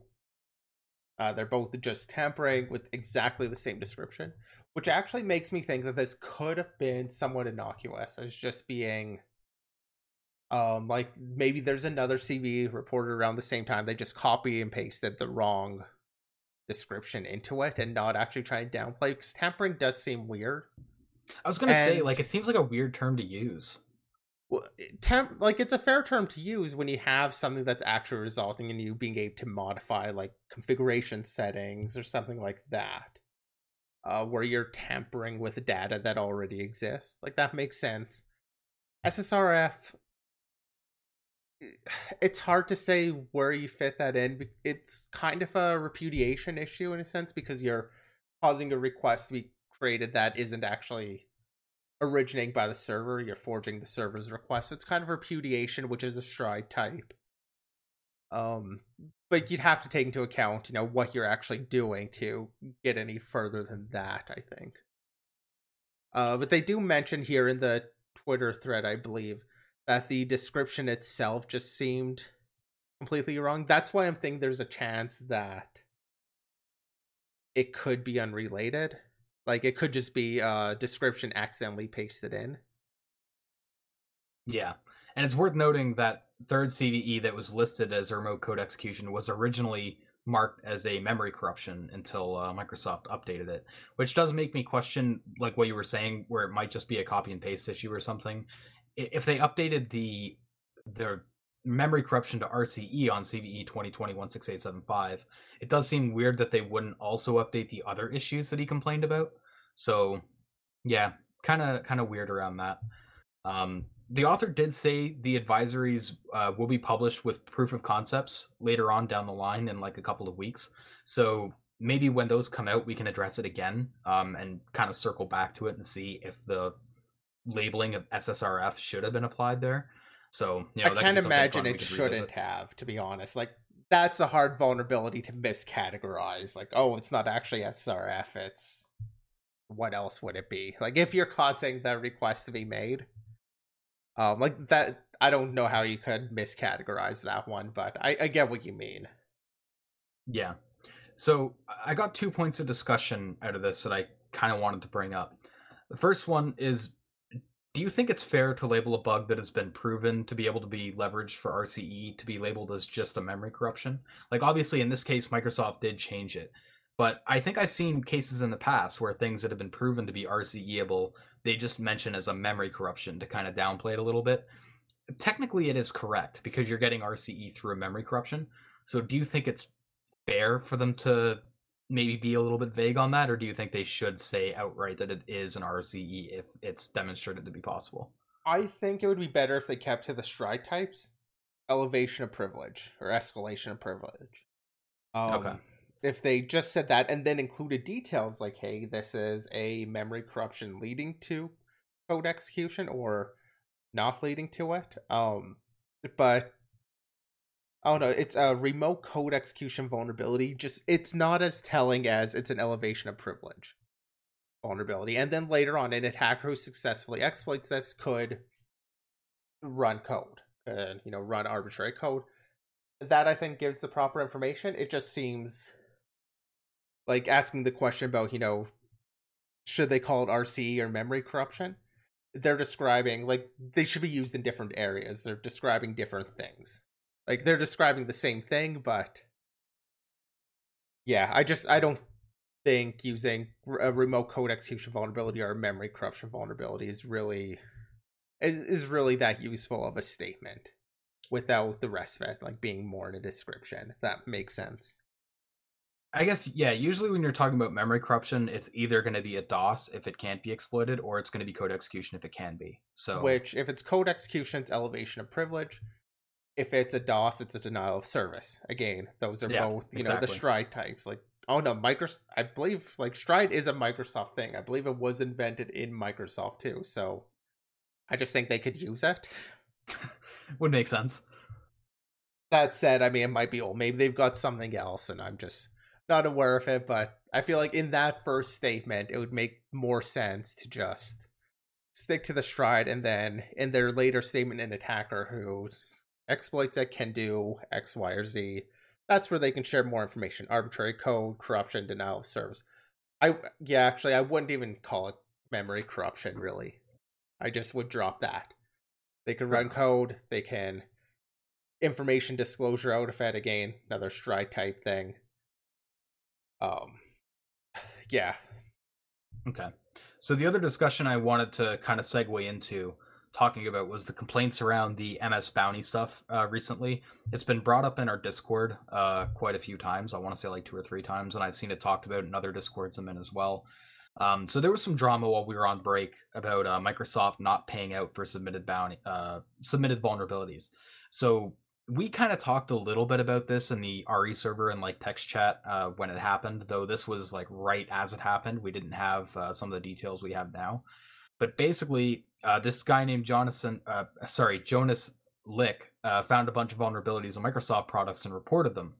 And he hadn't been paid out in over 7 months, according to him. So some of the issues that he stated he found was like privilege escalation and diagnostic tracking, group policy service, Hyper-V file cache poisoning, lock screen bypasses, BitLocker encryption breaking, like some serious issues. And we were discussing at the time that it is probably not the best idea to base your livelihood and like whether you're going to be able to pay your bills and stuff like that on bug bounties, because they are kind of unreliable by nature. But at the same time, it seems super weird that a reputable company like Microsoft wasn't paying him, and the issues seem to be legit. Like he was kind of being corroborated by some other like high up people in InfoSec, people that I like really respect. So it doesn't seem like it's just some kid who's trying to get a Twitter outrage mob against Microsoft. It did seem like he had legitimate issues, and he's actually posted some technical details in Google Docs about some of the issues he's found, which there's far too many to cover here on the podcast, so we're not going to do that. But those interested can go to his timeline and follow the links and see the technical details if you're interested. But it seemed after he threatened to post all the information publicly if he didn't get paid out, it seems the next day that he did get paid out, because Microsoft approved like 40K of HackerOne submissions, and he stopped tweeting about Microsoft not paying. So 7 months is a long time to not get paid for a bounty. I mean, typically when we're talking about bounties, we're talking about like 90-day disclosure deadlines. It's 3 months. We're talking about 7 months before he was even paid. That does seem kind of like an indictment against Microsoft here. Like, that's really surprising. We don't know that he actually got paid is another thing. We don't know for certain. He didn't say, but judging by the context, I think it's fair to assume he did. I don't know. I mean, I almost feel like he would have actually stated that. That said, I don't know. Your only base there, though, is kind of the correlation between the approval of one payment and his silence. So it's definitely possible. Circumstantial evidence, as the courts would say. Did you dig into some of these? Because I know when I first saw this, and since this was just a discussion, I didn't dig into further details on it. Have you looked at how these work? Like, are these... My initial assumption was that a lot of these were going to be around that, like the sim links and directory junctions, which we've talked about a ton on the podcast. And Microsoft decided that they weren't going to pay out on anymore. Oh, is that the case, or are these like more... Are these other issues? So, yeah, that is something I kind of wanted to bring up. So, our speculation at the time was that they were based on the sim linking stuff, which Microsoft stopped paying for in April, I believe. I think we talked about it on the podcast, actually. When I looked into it, I didn't look like deep into every issue. I did glance at some of them. There were a few issues that were based on sim linking stuff, which, obviously are ineligible, as we know. But there were other issues that didn't seem to be related to the sim linking stuff. They seemed to be other issues entirely. So, I can't confidently say that all of them were... Like, I didn't dig into them super deeply, but from what I could tell at a glance, not all of them were sim linking stuff. A fair bit of them were different issues. That being said, it's hard to say for sure because I'm not really in the Windows realm. So a lot of these reports are specific to, Windows services and stuff like that. And Windows does do some weird things with how they, manage like the registry and all the internal subsystems they have and stuff like that. So I don't even think I could dig too deeply into them and talk about it confidently. So, I could be wrong. I will kind of preface it with that. But from what I could tell, a good deal of them weren't related to just straight up Symlink attacks. Yeah, so in that case, like, I feel like we're only getting half the story. Microsoft has some reason that they haven't paid for. I don't think he's actually made it clear the reason Microsoft has given him. And that's somewhat suspicious to me. No, I mean, if maybe it's legitimate, maybe it's not. But at the same time, like, Microsoft isn't known for shafting researchers. No, which is why this was, like, really surprising when it happened. Yeah, that's... So, I mean, I want to give Microsoft a bit of the benefit of the doubt and I'd want to hear their side before I kind of condemn Microsoft over it. I also don't want to condemn this guy. Like, obviously, he thinks he should be paid. I don't think there's any question about that. Like, I don't think he's being malicious at all. Like, none of it's really seemed like he's being malicious, just upset. Okay. Do you think Microsoft should have addressed this, like, drama publicly, or do you think kill it with silence was probably a smart move on their part and justified? I have to imagine they generally don't give information about the vulnerabilities like that he might be allowed to, but as far as I know, like, it doesn't seem like Microsoft would generally just comment on such outrage. No, but do you think they should? I think the better policy is just to stay out. Let their reputation do the speaking. Okay. I mean, I would like to have more information, but, like, thinking about from, like, as a company, is it better for them to always just respond to every allegation of, well, you didn't pay out my bounty, and then they have to go and dig up why? I don't know. I don't want to feed Twitter mobs. So while I don't necessarily think Jonas here was trying to do that, I'm just thinking about that when I'm talking about what I think Microsoft should or shouldn't have done. Yeah, and kind of addressing from chat with Paul saying it, I think it's worthwhile to have a significant Twitter following if you're an InfoSec for leverage. I don't know. I mean, it's worthwhile. It's worthwhile for sure. I don't know if I agree with the fact that, like, that should be worthwhile, but it is worthwhile. I mean, it works, but here's the thing: is like when you're like when you're looking for jobs, right, and you're submitting resumes and stuff like that. Typically, if you have work, you probably have it linked to a Twitter.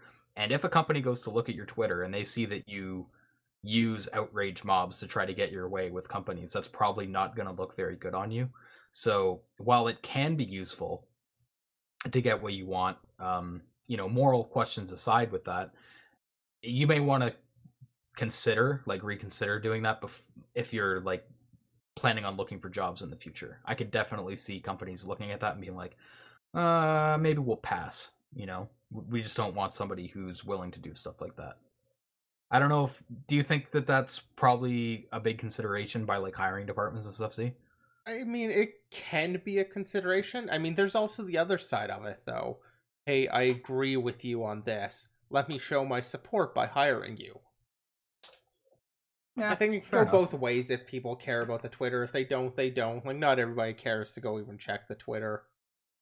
I guess it'd vary on a company by company basis. Yeah, Yeah, well, definitely even more on, like, a personal basis.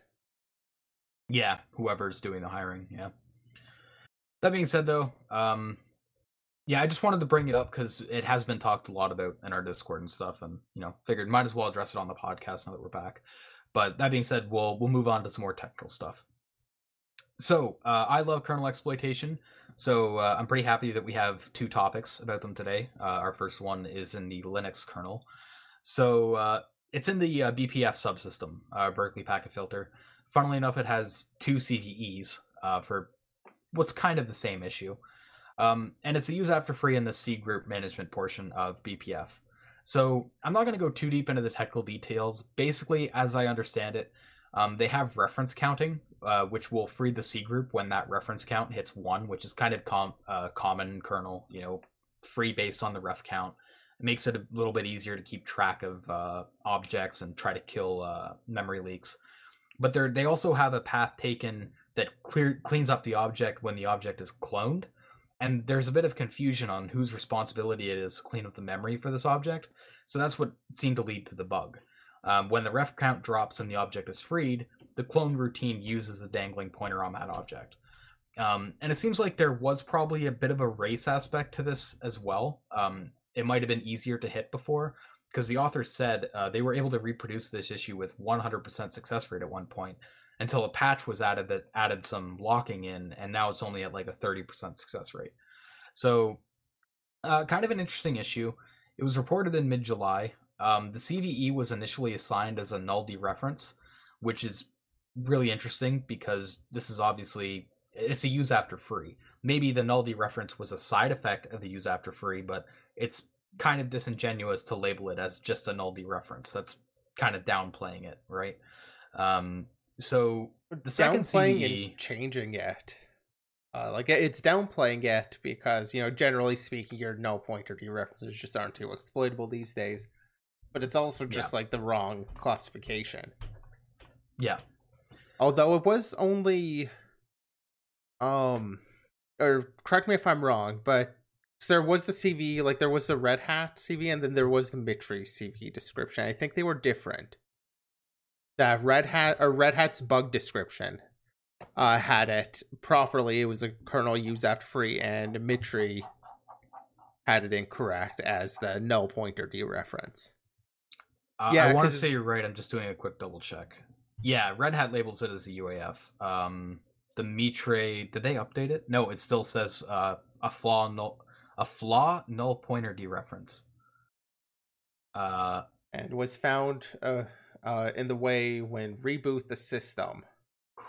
Wow, this is not written very well.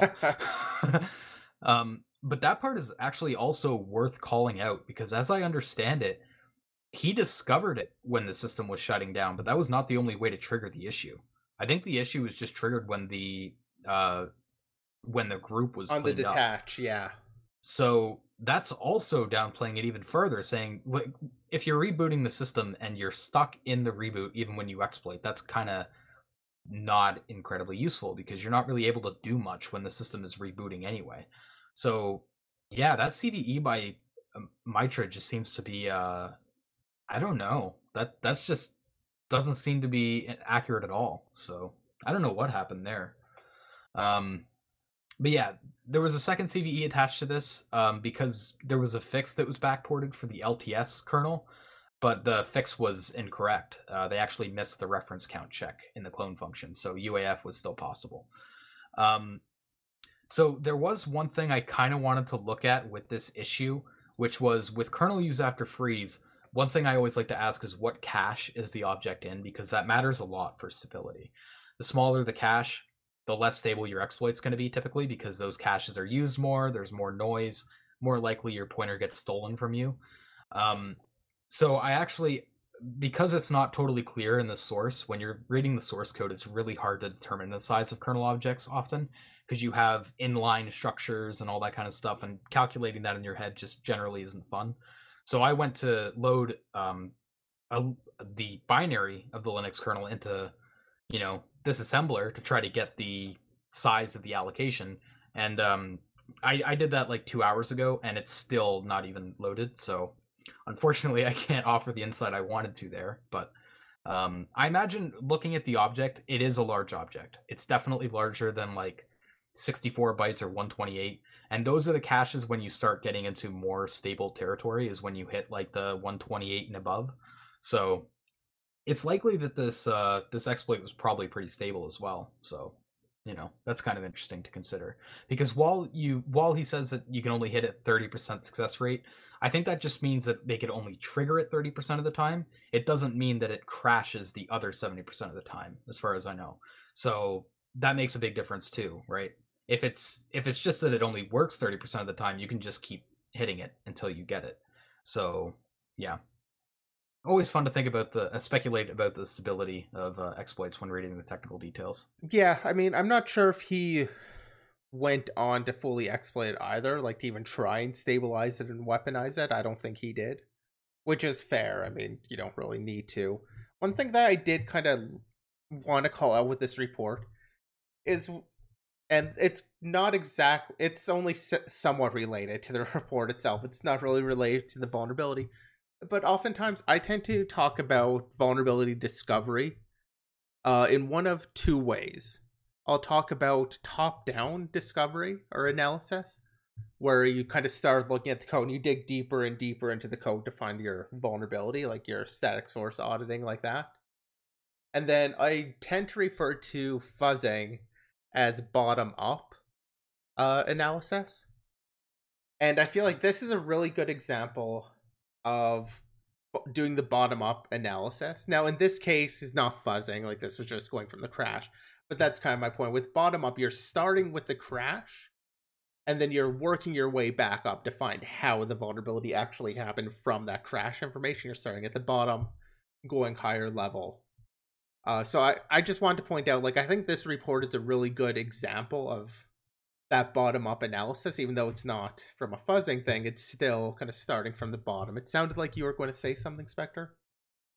Yeah, I was just gonna say, I kind of want to shout out Live Overflow. He has a video kind of talking about that. I think the official terms, or the terms he uses for it at least, are sync to source and source to sync. Yeah, So I mean, he talks about it in like a web context, I think, but it can still be applied to binary. And he has a video that goes into like some of the pros and cons of each approach. And I think that is probably like a really interesting video that like somebody not familiar with those concepts should probably give a listen to. Yeah, I'm actually sync going and to see source. if I can pull it That's up. the engineering terms for it, I suppose. Yeah. Let me just see. Yeah. So Live Overflow has a video on it. I'll link that in chat. We'll also put in the YouTube description. But that's a nice little like 10-minute video by Live Overflow, kind of going through each process, what's involved, and where they might offer benefits. So moving on to our next kernel topic, FreeBSD. So of course, with the PS4 stuff, I got linked to this like 3 or 4 times, because the PS4 runs a FreeBSD kernel. This does not affect PS4 as far as I know, because it's the issue is in a legacy 32-bit send message implementation, and they mentioned that it affects FreeBSD kernel since 2014. The FreeBSD kernel running on the PS4 is earlier than 2014. It's from like 2000. When was FreeBSD 9? I don't even remember. But it's older than 2012, because that's when the PS4 came out. So to answer those questions right away, we're not talking about it in the context of the PS4. So the issue itself, So this isn't a PS4 exploit stream. This is not a PS4 exploit stream. No, those are gone. So. Talk to. So this is a time of use issue in the legacy 32-bit send message implementation. The issue here is they copy in the message header structure, which contains the message length, protocol, and type. They validate it, and then they copy it in again for actually using it. It's extremely weird. It's basically a double fetch. The problem here is the userland data can change between the validation and the recopy. So you can pass in dangerous values post validation. So this is a really weird bug. Usually in a kernel function, you'll copy in userland data to a controlled buffer, you'll validate it, and then you'll use that validated data, right? That kind of makes sense. In the kernel land, you completely control that buffer. So I don't really know why they rely on userland more. Given that this is legacy code, I guess I don't know. I don't even see how like this code could be excused even in a legacy context. Yeah, like it's Honestly. not even like saving memory or something. No, like I don't know. And this is actually worse for performance too. The way they Yeah. do this, like there's just no rationale behind it that I can see. Um, and it was so weird that we originally thought it was operating on userland data directly, like a typical double fetch.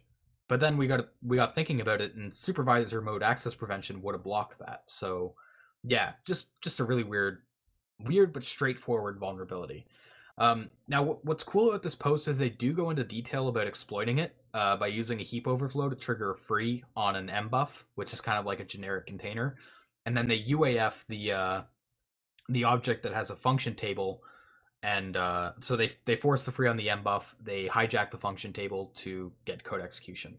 So they mentioned some of the steps they took using like a jump oriented chain to get to a ROP chain, and then they mark the user page tables as executable, disable smap, and jump to userland shellcode. So thoughts here. I really like that this post went into more of the exploitation side of things. A lot of the ZDI posts we see, they talk about the vulnerability details and the subsystem background information, but they kind of stop there. They don't really go into like some of the exploitation details, which is, I think is kind of a shame when you're talking about kernel, because kernel is a little bit unique when you get to exploitation. There's unique challenges there that you don't face in userland. So I like that they went into those details. So Yeah, that's one reason I wanted to kind of shout it out. I also just appreciate, like, they included, well, the cop and Jop and Rop, like, the op family. Um, the fact they include that, like, it's just an example of that, because there's plenty of talk about Rop. There's a lot less talk. Like, I mean, yeah, if you do a lot of the exploit write-ups, you look at some of the code, like, if we're dealing with, like, a weaponized exploit, they'll include, like, a cop chain or whatever in there, but it's not something that's really talked about too much in, like, in terms of as you're learning, like, here's how to learn about cop, here's what it kind of looks like I can't think of too many good resources that actually cover those, so it is just nice to see an example of it. They don't really talk about it too much in here, but they do include the proof of concept code, and kind of talk about what they're doing, like they're using the cop gadgets to get over to their ROP chain, which is generally what happens. I mean, you often can't stick inside of like the copper job for very long. You can just get a few gadgets out of it, and then you need to get more into ROP, which is more stable to use. It's very hard to get to a like Turing complete like state in job compared to ROP, because it's just you're so much more limited on gadgets and what you can control. One thing I will say here that the post didn't seem to mention is to be able to exploit this issue, you would need a separate ASLR defeat, like an info leak, to be able to exploit this, because you're not going to be able to use these JOP gadgets and ROP gadgets if you don't know where they are. You need to know the addresses. And because of SMEP, you can't use userland gadgets. So, they do kind of leave that part out. You would need an external bug to chain with this to be able to full chain it. Yeah, I feel like that's kind of a given a lot of the time. Like, I get why A lot of the somebody time you do reading need that, it yeah. maybe wouldn't realize that, but I think it's more notable when you have a single exploit that does both. Like, usually ASLR defeats, and this is why, like, a lot of when you're learning about exploit dev, a lot of the times, like, there's such a focus on, like, here's how you do ROP and stuff, and not so much on the ASLR, because it's just like you don't have to do both at the same time to when you're learning. The ASLR step is almost always kind of a separate step from the rest of the exploit. It's you have your ASLR exploit, you have your memory, your read gadget or whatever, and then you have your write and your code execution. So I think it is kind of a given, but I could understand why somebody might not realize that. There are the rare cases where you do have a bug that is so powerful that you can derive an info leak from it. Those bugs are super cool because not having to rely on another bug is obviously very attractive, right? You don't have to worry about that bug being burned ahead of time, or you get rid of a dependency, right? So those bugs do exist, they're just rare. The other thing that I wanted to point out was the strategy they use here isn't really the safest. So the strategy they use is they jump to a userland mapped shellcode in kernel context. Here's the problem with that. Userland memory can be paged out. Kernel memory can't, at least not in FreeBSD. In Windows, there is pageable kernel memory, but that's a separate topic. But in FreeBSD, if you have a userland page and you go to jump to it, and and some other portion of the kernel pages that out when you go to jump to it, you are going to triple fault. You're gonna get a fatal crash. I personally I would try to avoid relying on userland memory at all in a kernel exploit. I think I personally would have abused some of the kernel API functions like kmem cache alloc or something like that to put shellcode in kernel memory. That way you never have to worry about it getting paged out and you can just copy the shellcode in there. That does add some extra steps, but it does make it safer in your post-exploit chain. So I thought that was kind of an interesting strategy they took. There are things you can try to do to make it less likely or make it impossible that your shellcode doesn't get paged out. Yeah, I mean, But this was a pwn to own vulnerability, wasn't it? Am I imagining that? I feel like because so many. Okay, I don't see it in the report, so maybe not.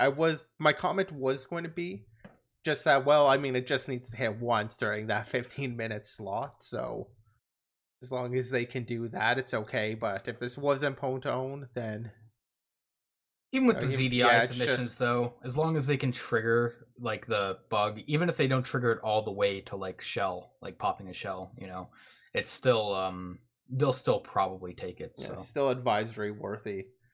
And thank you, Belika, for the 2 months with Twitch Prime. Oh yeah, very nice, thank you. So yeah, there's definitely, if you're interested in kernel exploitation, there's some insights to be gained here. This is a really good ZDI post. Unlike some other kernel exploit stuff we've covered, this is extremely accessible. The issue is pretty straightforward if you understand the boundary between userland and kernel a little bit. So I think this could be a good jumping in point for somebody who's interested in kernel exploitation and wants to get into their first exploit. This might be something to look at. Although FreeBSD does kind of suck as a system to use, so take that as you will. But yeah, I guess technically, I said we had 2 kernel exploits. We technically kind of have 3 because our last exploit topic here, Windows, WSL2 specifically.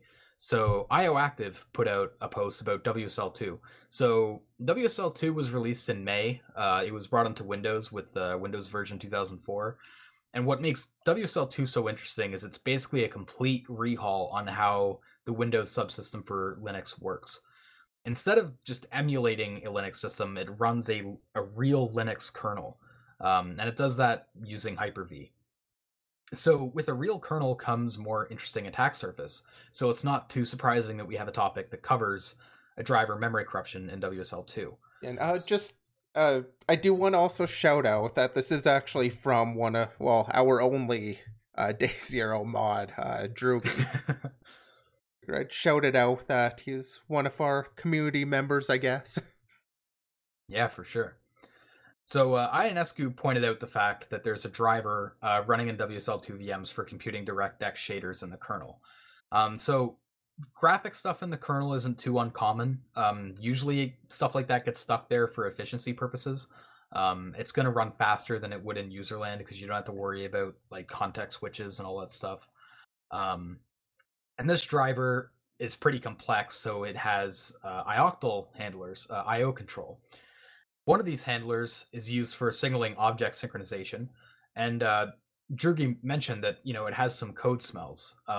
They copied in user data, but they did no validation on the arguments passed into the helper function, at least not immediately. And that's kind of a red flag because usually, especially in kernel, you want to do input validation as quickly as possible. From what I've seen, a lot of kernel devs usually want to get it out of the way and do it up front. That way there's no confusion about whose responsibility it is to do validation. Is it the caller's responsibility? Is it the callee's? You just eliminate those problems if you do it up front. So that wasn't being done here, but not only was it not being done up front, it turns out there was no validation being done at all. So, it's not too surprising that code smell led to an issue. They found some user-controlled counts, an object count and a fence count, and if you combine them together for the command size, there's no restrictions on those counts, so you can just overflow. So for clarity's sake, the object count was being reused as the fence count, I believe. Drudy mentions that. Args.object count is being used for both object count and fence count. Oh, fair enough. Okay. Yeah, I missed that part. Thank you. It doesn't make a huge difference here. The point is you control a count, and then they're doing some size calculations. Size of object is the count times the size of the actual object. Size of the fence is the fence count times the size of the fence object. So you went 64T, looks like here. And then they get the command size, adding things together. Exactly what you'd expect. You control it, int overflow, and away you go. Yep. So what's dangerous about an integer overflow is because it's being used to compute the final size of an allocation, you can overflow it to make the allocation size really small, but then it uses the object count that you passed in, which is really large, and you get an overflow. They don't really work too well together when you do something like that. So, another issue that's, not too complicated, that's in kernel context. This is another one that might be a good jumping in point. In terms of talking about the timeline, it was reported on May 20th, fixed August 26th. One thing I do wonder, though, here is the impact.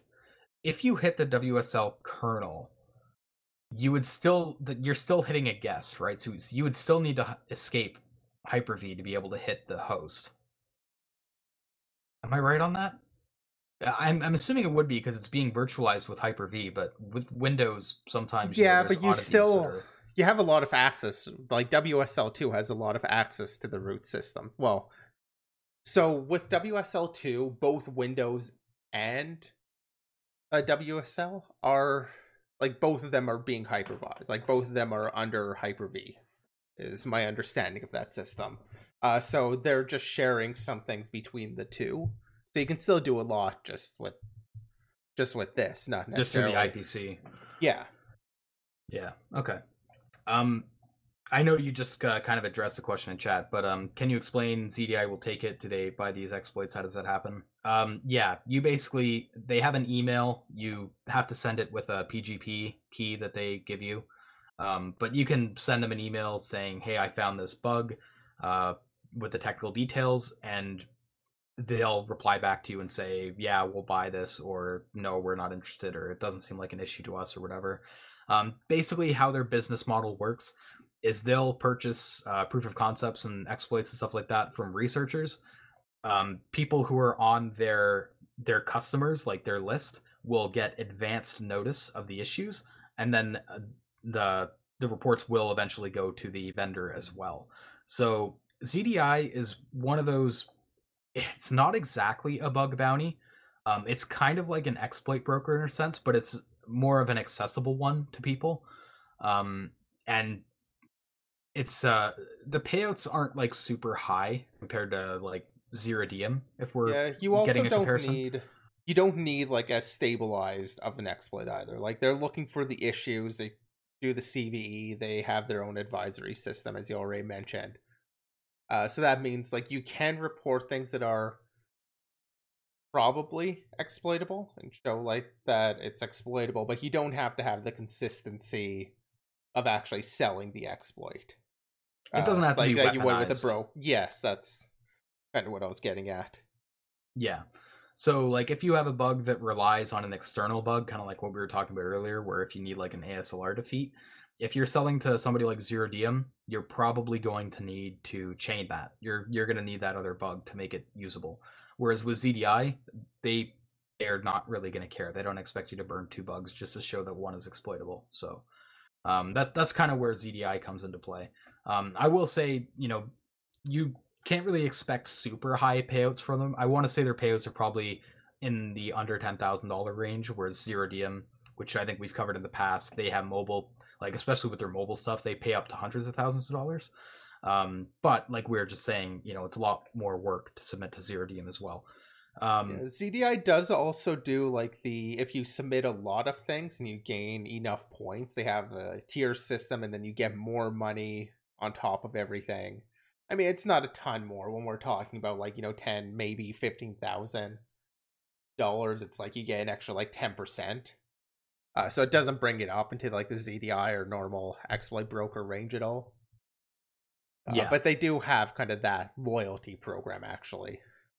The reward system is pretty cool, yeah. So like after you submit so many issues and meet a threshold, you get a multiplier on your future reports, and you also get like a bonus. Like they'll give you $10,000 or whatever. There's definitely like their incentive system is cool. It's just like you said, it's still kind of low paying compared to other options out there. So getting into research, we have a Project Zero post, our sole research topic of the episode. So this is posted by Ben Hawks, and it's about attacking the Qualcomm Adreno GPU. So this is a GPU driver that's used in Android devices for Qualcomm chips. It's a powerful driver to hit because it's inside of the Android sandbox, so it can be used as a sandbox escape, which makes it a lot more valuable in the in the attacker's space. So that on its own would be interesting enough, but the fact that it's also hitting something related to the GPU, which I think a lot of people kind of treat as this mystical black box that just, you give it some numbers and it spits out magic because they're just so complicated in how they work. I think that makes this blog post even more fascinating. So that's why I wanted to bring it up. So this came off the back of the research done by Guang Gong, I think I said that right, who reported the bug last year and wrote a white paper about it. But then Ben Hawks noted that the fix wasn't complete. So this is kind of like the theme of the episode. We have, quite a few issues that, were initially fixed but weren't fixed correctly. So this is another one of those. So the post provides some background info on how the GPU driver works as an overview. Basically, the backing buffer for sending commands to a GPU is a ring buffer, which is fairly common from what I know about GPU stuff, which admittedly is fairly limited. But basically what manages how much space is left in that pointer, in that buffer, is a pointer stored in scratch memory called the read pointer. And the attack boils down to getting control over that read pointer, which allows you to fool logic to think that there's room left in the ring buffer when there isn't. So you can get like some overwriting happening and corruption inside of the ring buffer. So the original attack abused the fact that this scratch buffer came from a pointer that was allocated at a static GPU address. So part of the patch for that was to try to randomize where that buffer was located, kind of like a ghetto ASLR for GPU memory. Project Zero got around this through two methods. First, they brute forced it because the GPU memory is kind of limited, so it wasn't too hard to guess where it was. And then they had a more precise method they came up with later, which was they found a driver function that actually leaks the scratch buffer pointer into the ring buffer for preemption. So there is a second part with how they leverage that control to get an arbitrary read-write in physical memory by like shuffling the commands around in the ring buffer and stuff like that. I think that is kind of beyond the scope of what we want to talk about here because it does get like pretty complex there. And as I said, I'm not into Android or GPU stuff, so I'm kind of going off of like guessing at that point. So I can't really cover too much into that. But overall, this is an interesting article, not only because of its ability to be used as a sandbox escape and the GPU aspect I mentioned, but it's also a chipset level issue. So this can affect multiple devices, it's not just only going to hit Samsung phones, for example. It could hit Samsung phones, Huawei phones. It could hit a myriad of phones. It's not vendor tied. And there's also some cool insight here into how GPUs work, at least on Android, and how complex of a subsystem it can be. They even highlight how like bugs can live a long time, and there can be powerful bugs in the GPU precisely because of this complex nature. So, yeah. I mean, the one thing that I kind of you touched on this, but that I appreciate with this, they do provide a good bit of background information, similar to you. I've done nothing with like GPU exploitation. In fact, like, I mean, it makes sense that you can, but the thought has never even really crossed my mind. Yeah. like makes sense, but yeah, I mean, there's just some interesting background here that I think was useful. Plenty that just goes over my head too, but yeah, I mean, it's a Project Zero post. They're rarely bad.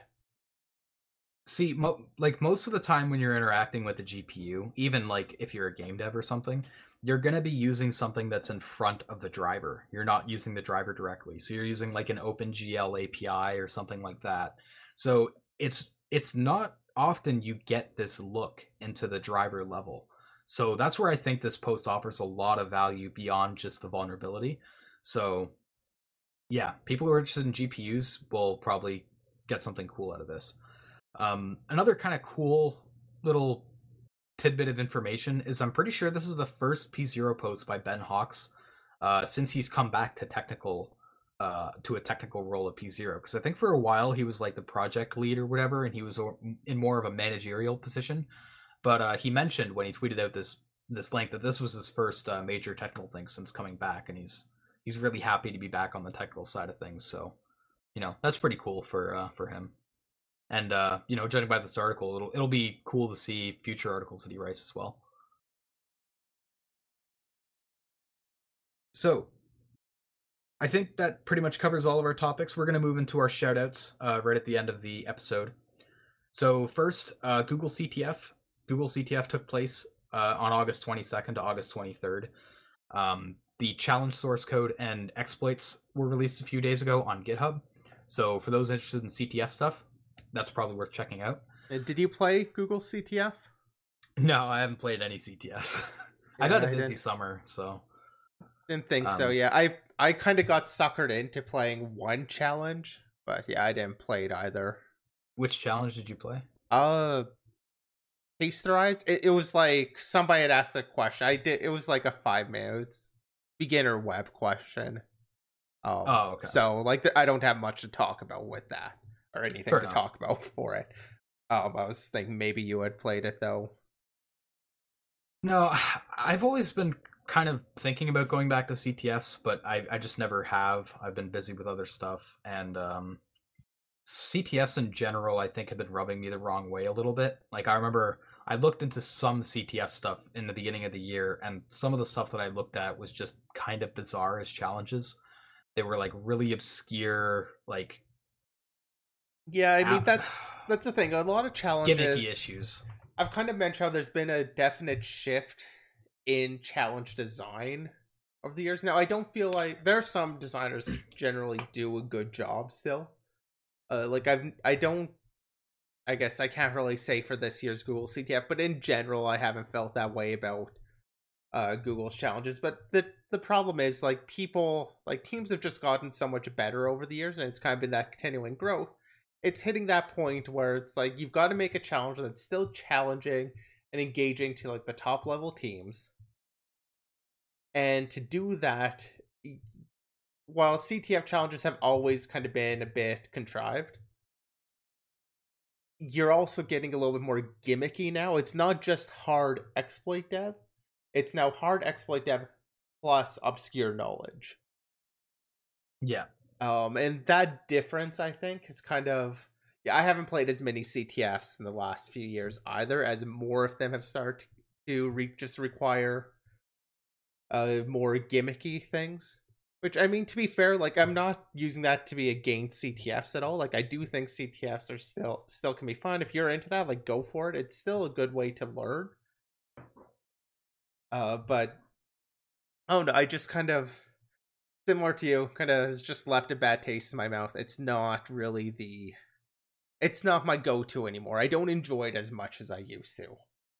I think it's part of the problem is that CTFs are catering more to the bigger teams, which fair enough. I mean, you're running a competition, so that makes sense. Yeah, but at the same time, that kind of leaves the individuals and smaller teams behind, Yeah, no, and that's the thing. Like, it is a competition. These things make sense. You need to make it hard. You need to make it engaging to those teams. So, like, I don't fault CTFs at all for it. It's no longer really all that enjoyable for me. Like I said, I'll occasionally just, like, join in if I see people playing one. I like to spitball ideas and stuff with during a CTF, but I don't go out of my way for them anymore. Yeah, it's just an unfortunate reality. Nobody's really to blame for it. Somebody from chat, the Unethical Salute, mentioned Jan Horn from P0 made Pwn Gatekey. That's pretty cool. I didn't know that. Jan Horn, for those who don't know, Google guy, does like Android stuff. I think the Android binder issue was him and Maddie Stone. So, that's a cool little tidbit to bring up. That being said, we'll move on from Google CTF though, to another shout out. This one's about IDA Pro.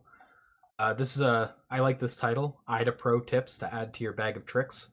So this one just talks about some IDA tips you may or may not know about, like how you can align structures, the Alt-T combination for text searching, setting conditional breakpoints. There's some in here that, a lot of people listening might know, but there's also some other ones in there that you might not know and, might help you out in whatever your endeavors you're doing. So it's definitely worth checking out, even just glancing at some of the stuff, looking at the subtitles and seeing if that's interesting to you. And then finally, we have a post from Crystal Gamers Lair, reverse engineering Marvel's Avengers, developing a server emulator. I know there is like a big overlap with the reverse engineering community and games. So for those of you interested in game hacking and private server development and stuff like that, this might be interesting to you. We've covered this person before, and they made some interesting blog posts. What was the exact nature of the last one we covered? I think it was like an older game console or something, right? I can try and look it up here. I don't recall offhand though. Yeah, I'm just thinking about it now. I should have got it beforehand, but Yeah, it looks like episode 23. Spider-Man 2000, the buffer overflow, right? File loading. Yeah. Now I remember that. Yeah. So the source code and binary has also been released, so that could be interesting for you. But that basically concludes our shoutouts. Z, you don't have any shoutouts, do you? Nope. Any last minute ones? All right. So we'll wrap up the show here. Thanks to everyone who tuned in. You can catch the VODs on Twitch or on YouTube 24 hours after the stream. We also have previous podcasts up on Spotify, Apple Podcasts, Google Podcasts, and more links on Anchor as well. Keep an eye out for those discussion videos that I talked about at the beginning. I think we're planning on doing those on Thursdays. So, we'll put out an announcement on the Discord and the Twitter when those are out. So make sure to join our Discord and follow us on Twitter if you want to join the community.